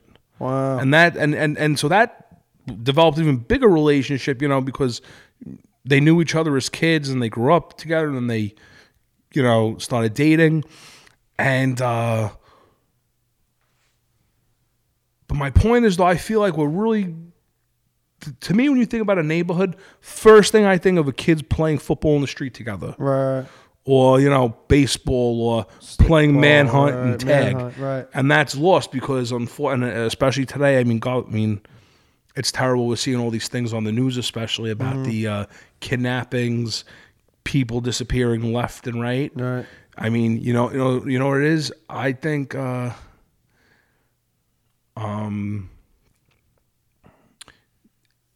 maybe the eyes aren't everywhere they used to be. I'll admit it's something a little crazy about me. I was actually almost kidnapped when I was a kid. Really? Coming out of the library. I think you told me this story. Yeah, I told you. The library was on my corner. I walked out. Some strange guy was asking me what book I got and if I wanted to go to his house and see his books. I backfisted him in the bowls and I ran home. Wow. And I still could remember where my mother was sitting in the kitchen, what she was doing. She looked at me. I was just, you want to say something, you can't get it out. My adrenaline was going. Wow. Yeah, and then it was mayhem after that. They ever find the guy? Nah. Oh, no. He didn't really. He didn't try to pull me to his car, but he put his hand on my shoulder. I just knew something was weird about him. Yeah. I thought he was somebody I knew, like a friend of my father, a friend of one of my brothers, but I knew it wasn't. the right thing. Yeah, Yeah. I'd be on a milk Your carton. spidey senses Yeah, were on point. my spidey sense, yes. I mean, I would have been on a milk carton after that. That's crazy. But, really, though, back then, though, I feel as if someone would have seen that. And there would have been someone who didn't mind their business. Because guess what? You lived on a block like mine. You didn't mind your business. Everybody looked out for you. Right. But this is Jersey, you know what I mean? Everybody has a big house or it's a development, you're not on top of each other. There's no one's grandmother who lives with them who's sitting on the front porch all day. Yeah. And you could ask her, Especially out here, it's not like, Mrs. Joanne, did you see Frankie Perez come by here? Yeah, he went that way. Said he was going to get a slice of pizza. I know where to find Frankie Perez. Right. But it's just a crazy world. It's a different world. And like you said before, it's crazy. It's crazy, especially with all this sex trafficking going on right now, bro. I think that's bro disgusting. I hope and pray that I never run into one of these motherfuckers or see it. I hope and pray. I hope and pray. Let's just say, well, you know what? What if you were sitting at a bar? What if you and I sitting at a bar one night and two girls like sit next to us? So of course, as you or I would do, and 100% you will. You turned around and said, hi, how you doing? Bought him a drink. And what if the two of them did say, let's go back to your place? Okay. Right. Oh, yeah, of course, And what if they did say, okay, but it's going to cost you $500? I'm sorry, I'm not paying for it. Right. Never paid for it before. Maybe paid a rent once or twice, but I never paid for it. However, what if they said it was going to cost you, and you're like, I know you're going to say no. But then, you happen to notice that a few feet away from the bar, there's some guy in tattoos or some guy you realize who's he's either watching them, or if it turns out these two girls, they here working for somebody, and somebody's going to pick them up later, and they're going to take that 500,000, whatever it is, and they're going to give it to somebody, and they're basically here, they're tricking, they're hooking, and they're giving the money to somebody else, and they're forced into a situation that maybe they were from another country, right, or something, or maybe they're just being held. They're scared shitless of the people who kidnapped them, whatever it is. You never know, man. You never know. If I'm in that situation, I would hope I would break it down like that and know, you know what I mean, and be able to. I'm a big body language guy. Like I can feel body language and see if I'm in a bad scenario. I would say 9 out of 10 times. But man, I don't know what I would do in that situation. It's easy to say, I'd fucking kick his ass and fucking swanton bomb him off the fucking bar. I mean, it's some Jackie Chan shit. You got to remember something. He's part of an organization. He's part of a group of it could be 5 other, it could be 10, it could be 100 other leeches, parasites who are doing that to these women. And in some cases, even men. It's fucking terrible, man. It's terrible. Kids. When I saw that shit in Rambo, man, that shit drove me fucking up the wall, bro.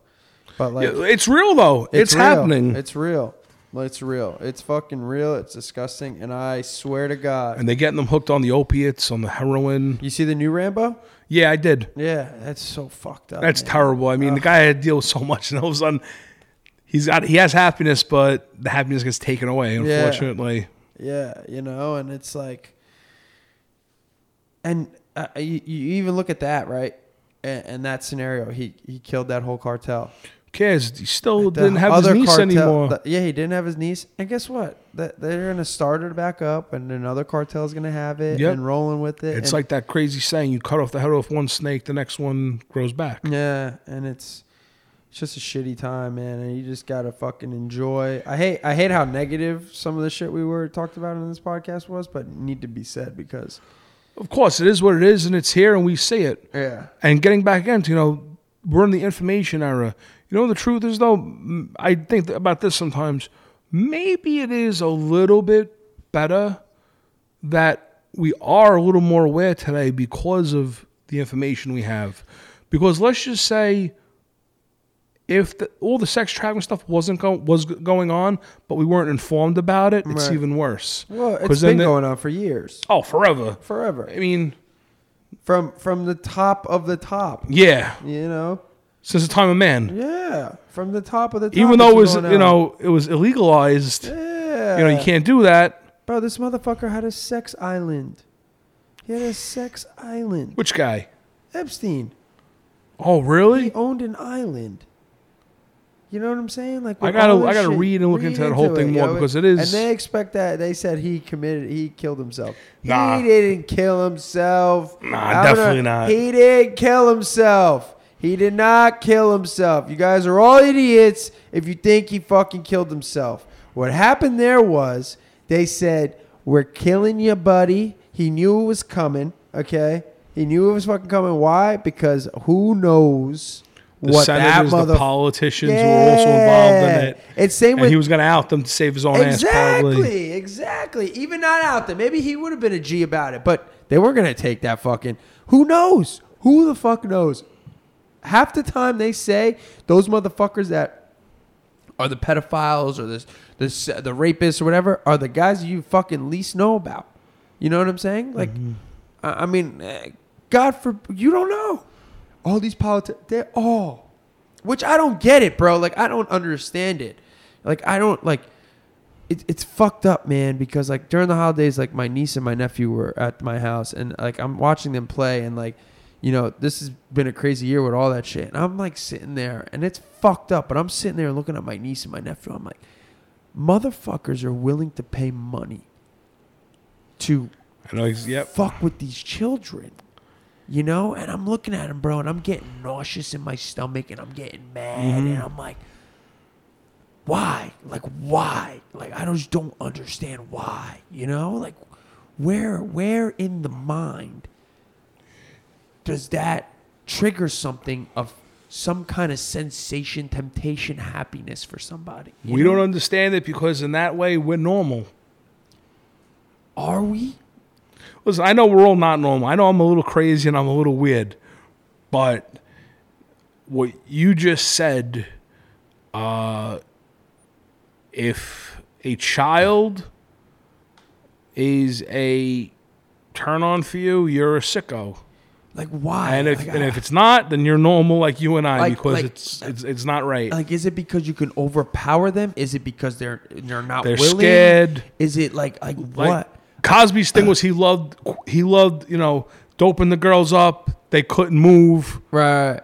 And he was the dominant presence for that moment. And yo, he was doing that to adults. Okay, Yeah, all right. You're but fucking still it's drugging bad. a girl that doesn't want to fuck you. I'm just saying there's almost in essence some type of a similarity to what you're saying, being Right. the dominant person in that situation. I think it's fucked up and it's disgusting. But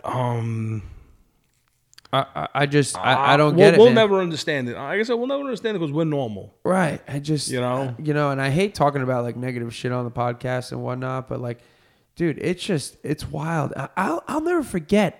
And I was having sex with a girl once who was not my type. We were friends one summer. A group of us all went out. We ended up hanging out, and we ended up having sex. And she was not like my cup of tea. She was just skinnier. She was like olive oil. We were having sex. Olive oil is hot. I'm a little bit more. sometimes, I'm detailing this. So I had her bent over, and I'm doing my thing. though. You're doing your thing. And she flips over, and she's like flat chested. I mean, like flat chested, right? Yeah. I Bones. was so turned off because I thought I was having sex with I thought it was like a child, like an underage child. I stopped and I'm like, yo, babe, you got to turn back over. Like it's like pushing the limit a little bit. Mind you, we were in our 20s. You know what I'm saying? Like it wasn't like that at all. But like I was like, and that vision that I had from her.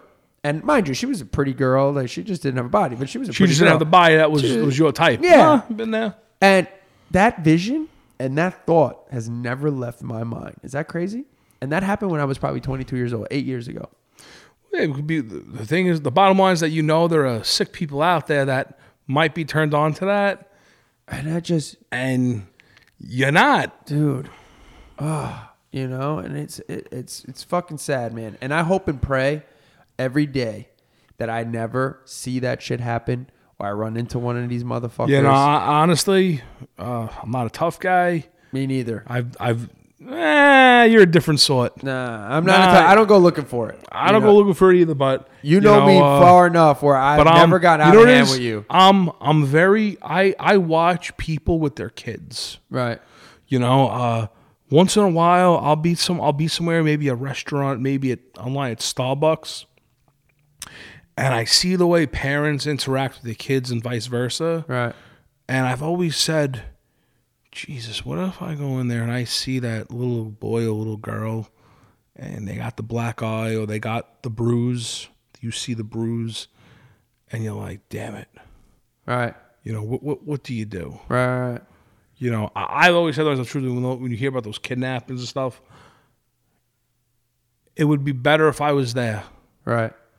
Because I wouldn't let it happen. Right. You know, I've had some weird scenarios of things that have happened to me in my life before where, you know, whatever, you know, part of the expression shit happens. But you just hear these nightmarish Freddy Krueger-like stories. It just happened in Freehold not too long ago. You talking about Stephanie? No. That I still don't. Nobody knows. Yeah, there's so many. And that's sad, you know. Yeah, so many layers, you know. There was a young girl in that development next to Acme. What's that development? I don't know what that development is. I don't know what it is, but I know what you're talking about. Yeah, and there was a black Suburban that supposedly got out and tried to grab a girl, and she screamed and ran, and the black Suburban took off. And that was actually across the street from one of my friends who has 2 children. Yeah, and that she development, called me up, friend was there too. upset, panicked, you know, and I'm like, it's fucking fucked up. And then you got people like that girl in New York who faked the whole fucking thing. Oh, yeah, she's you know? I'm trying not to curse on this podcast, but you know I'm allowed to. Yeah, I can. yeah. But she's a piece of shit. Yeah. That's the kid who cried wolf. And it's just crazy, man. That's why you just got to count your blessings, enjoy your life. And when we're in Miami, you know, if there's any girls from Miami that are actually listening to this podcast right now, right? If you're skinny, stay away from Frankie Perez, all right?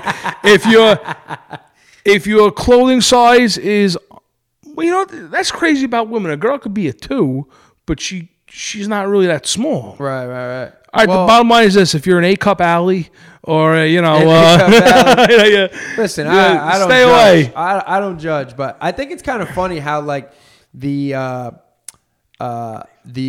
women have changed over the years, because like when I was younger, I was always into like big boobs, big butts, and like everybody always thought me like, yo, those are like, you like that? Like that's gross, you know? Like, I always liked that. You know, I always loved that. And like everybody liked skinny girls and whatnot. And then like all of a sudden when I turned like 19 or 20, when Instagram first started popping off, and then there was the Kim everybody Kardashians loved the and fucking thicker girls, yeah. You know, like The video then it was like the vixens. fit fam girls. Everybody loved the fucking fit fam girls I and don't even- whatnot. yeah. And now everybody loves the fucking big butts, the big boobs, the thick thighs and shit. I was like, look at all you motherfucking Well, there's sellouts. a difference. Well, you know what it is? I mean, there's a difference, unfortunately, between someone being overweight and then being thick in all the right places. Right. You know, I mean, when I was really young, it was the pretty girl was all right, but then you had the Pamela Andersons, the Jenny McCarthy's, the Carmen Electras with the ridiculous bodies. You know, it went from the model to now you want to be with a Playboy model. Right. And then it was the video vixens, which was Playboy models times 2. Right. Because their boobs were bigger, their asses were bigger, their thighs were thicker, Right. but yet the waist was still the same size. Right. You know, and then not only that, you have a body like that, you have to be able to know how to use it. Right. You know, what's the purpose of having the tools if you don't know how to, you know, do anything with them? Absolutely. And now it's just, you know, I mean, again, going back to what you said before, it's a whole other thing of, I mean, truthfully, girls are massacring their bodies right now Man, it's terrible. to be a Kim Kardashian, to Bro, be And don't you realize, like, all these girls on Instagram, they all look the same. They all look the same, you know? And it's like, I'm going to double tap. Of course, we're both heterosexual males. I'm going to give you that You know? fucking jump However, of dopamine. the only thing I would love, I mean, dopamine. Of course, right away we see a girl on Instagram who's got 2 million followers and she's half naked. You Yes, I'm attracted to her. I follow her. I like her pictures. Yeah. But you know what, though? Yeah, I wouldn't turn down sex with her, obviously. But you know what? I'm almost, I'm not saying 100% yes, but almost equally as curious about how is she as a person. Right. Can I sit down and talk with her? Forget about if she'd be interested in going out with me or having sex with me, but would she sit down and have ride a conversation? Bike? What? Can she ride a bike? Sure she can. Most of them with a banana seat. You know, but like you're right, man. Like, bro, people ask me all the time. People are like, I'm single, I'm 30. You know, people are like, yo, let me hook you up with my friend. I'm like, yeah, whatever. I'm always down to go on a blind date or whatever. And they're like, what's your type? I was like, I don't have a type. They're like, what do you mean? Woman. I was like, listen, I'm cool with anybody. I just like to laugh. I like cute feet, and I like to eat. That's it. Cute feet, I and you like to eat. I want to have a good time. Like, I don't need, like, I don't want to be sarcastic and, like, say a funny joke, and you look at me like, what? You know what I mean? Like, what the fuck was that? You know what I went on a streak of when I was younger? I remember going on dates, and the main source of conversation at dinner, maybe it's partially my fault, but it was the type of girls I would be dating. It was me, basically, it was me bragging to them. What'd you do this weekend? And I'd be like, well, you know, I worked and, you know, I had a great time in my 20s. So it was, yeah, you know, I went to Marquee and then we, you know, I was sitting at a table and, yo, you wouldn't believe who was sitting next to me. Who was sitting next to you? Tyrese walked in with the whole cast from Fast and the Furious. And that was, you know, that was my conversation. Oh, really? You do that? Yeah. Could we go one day? Yeah. Whenever you want to go, you know, we'll go. And, oh, I just came back from Vegas, and this is what happened in Vegas, or I just came back from Cancun, and you're not going to believe what I did. That would be the topic of conversation. Right.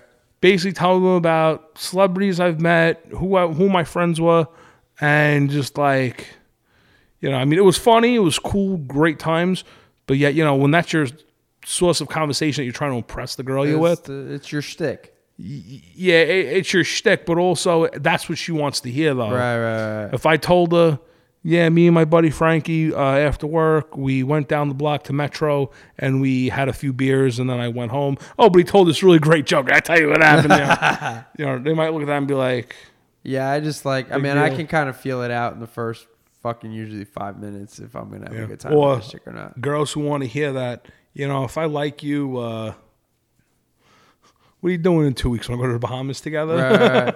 Yo, I'd be down for that. If they're real and they're nice. We're gonna find out in 2 weeks. Like I'm the type. Like we're in the wedding business, right? Mm-hmm. And we deal with people all the time. I've been engaged. You know, we've been together for 1.5 years, and he's the one or she's the one. Or 8 years. I've done a wedding. My first destination wedding was 16 years that we're together, right?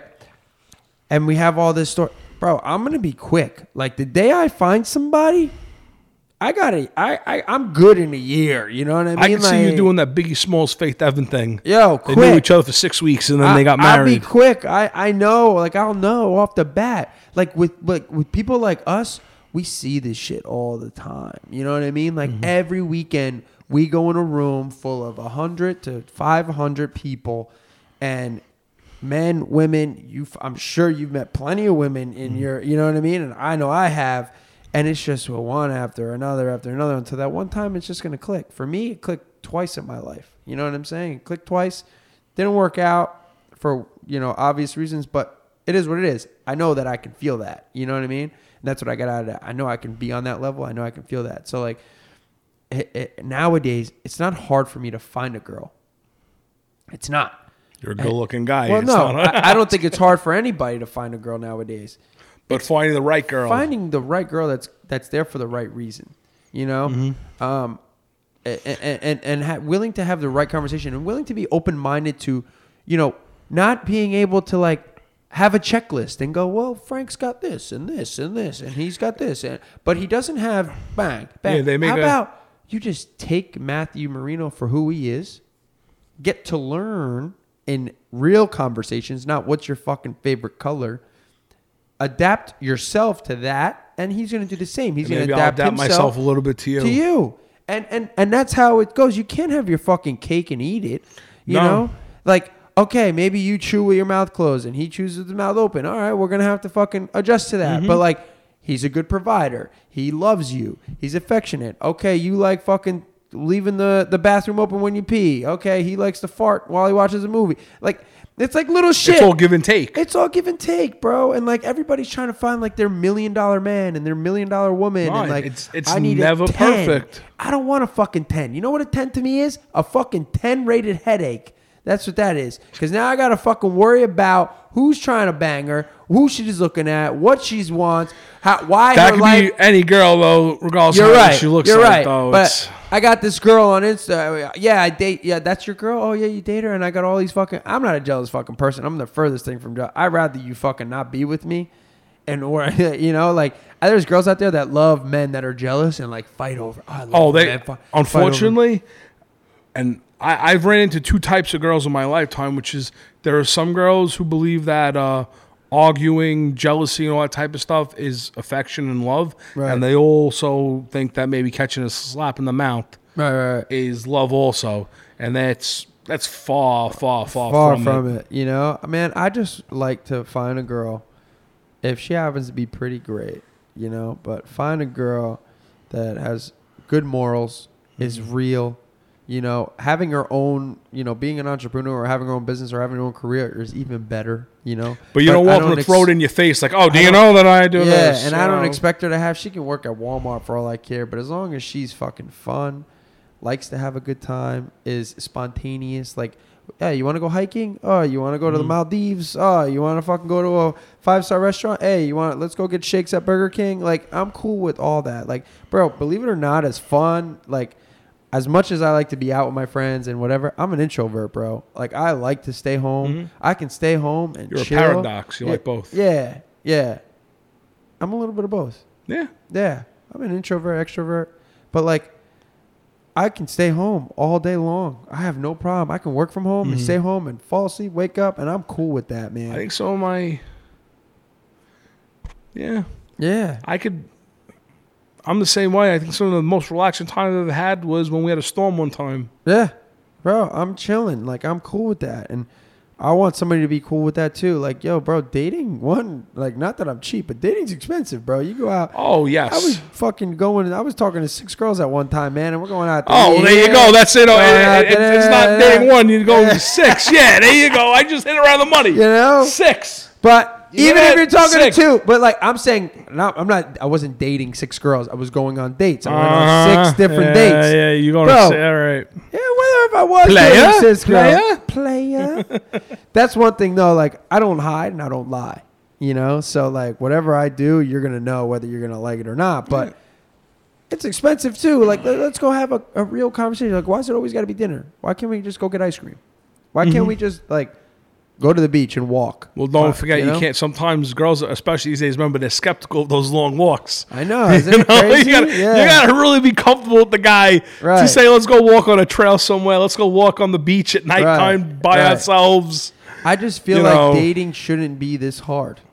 It should, like, not saying it's hard for me or hard for you. I'm just saying dating shouldn't be hard. It is hard for me. You know, I mean, even admit it.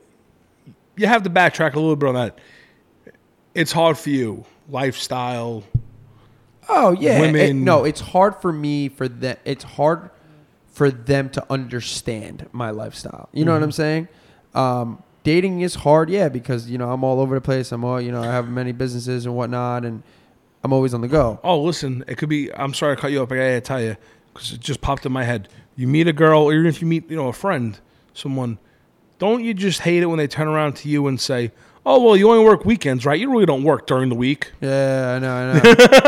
I know. It's like, I fucking sit there and shoot blanks all fucking weekend. And that's what I do. Yeah, I still watch TV. Yeah, fucking kidding me? But it's just, it shouldn't be that hard. It's just a normal conversation. And it's a yes or a no. Like, you'll find out real quick. Hey, what's going on? Like, I hate girls that are fucking just rude right off the bat. Like, or just look the other way.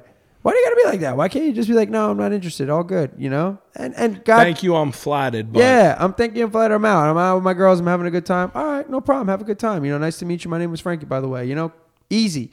Like, there's so many girls out there that are just like ready to punch you in the fucking face, you know, and I hate. Well, they give you that look like, or yeah, or they like, act how like dare you? I remember, I DJ'd last week at Metro. Mm-hmm.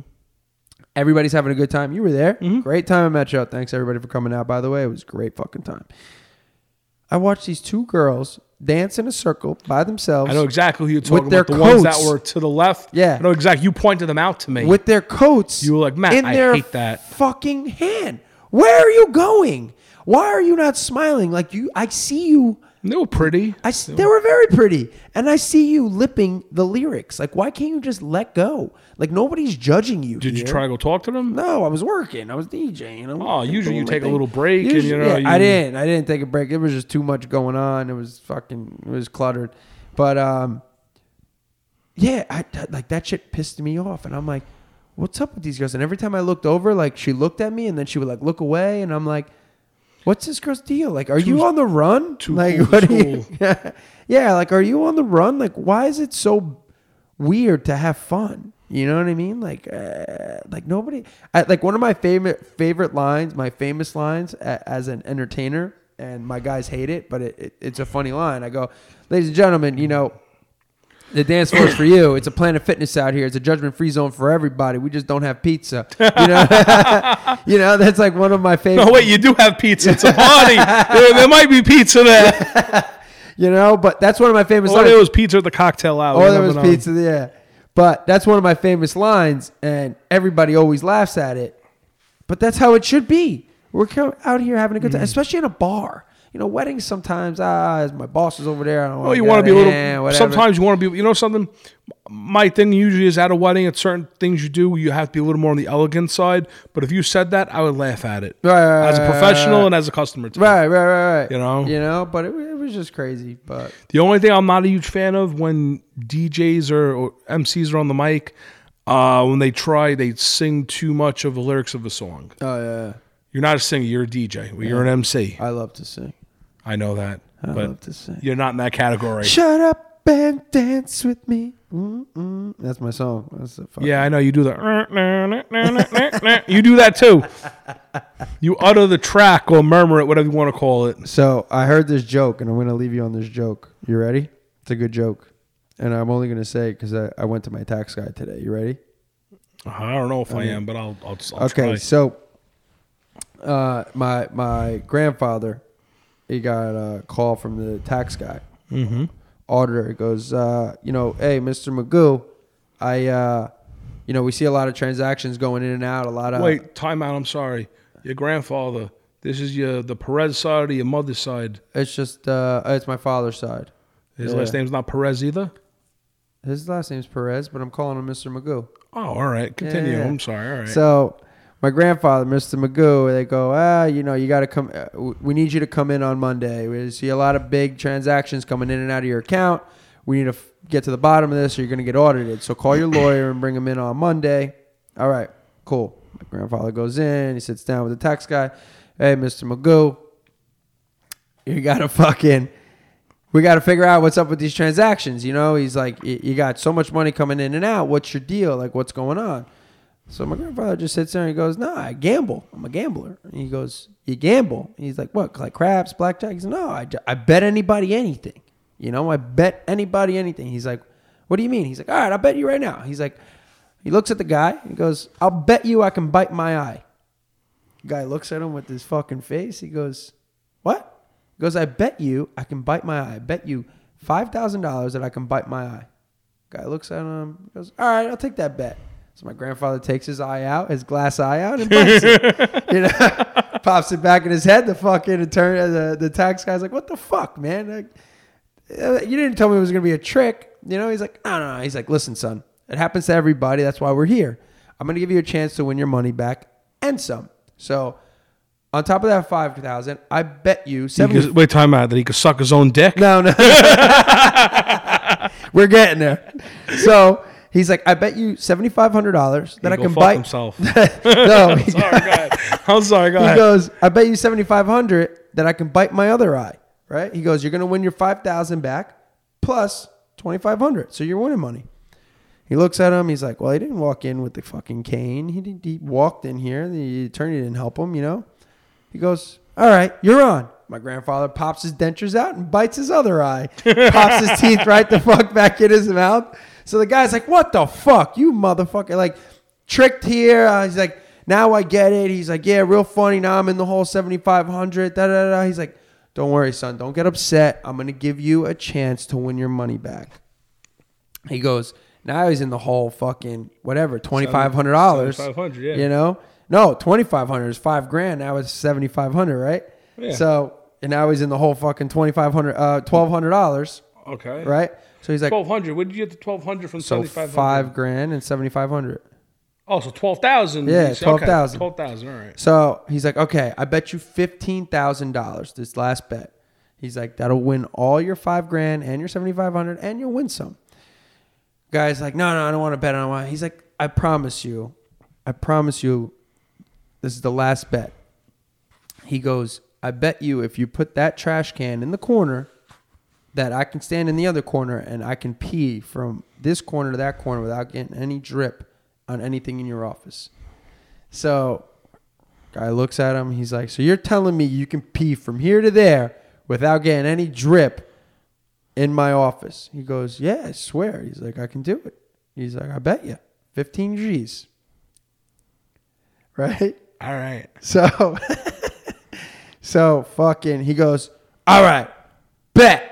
So my grandfather walked over that corner. He unzipped his pants and he fucking pissed all over that fucking guy's desk, his office. He's fucking pissing all over that motherfucker like he hasn't pissed in a week. Right? Attorney, the fucking tax guy's jumping up. I fucking won. I finally fucking won. Jumping up in the air. He smacks the attorneys in the back and he's like, I fucking won. Do you see that? He pissed all over my fucking desk. I won. Attorney shaking his head all fucking pissed off. He goes, what's your problem? He goes, yeah, you won, but the motherfucker bet me $100,000 that he can piss on your desk and you'd be happy about it.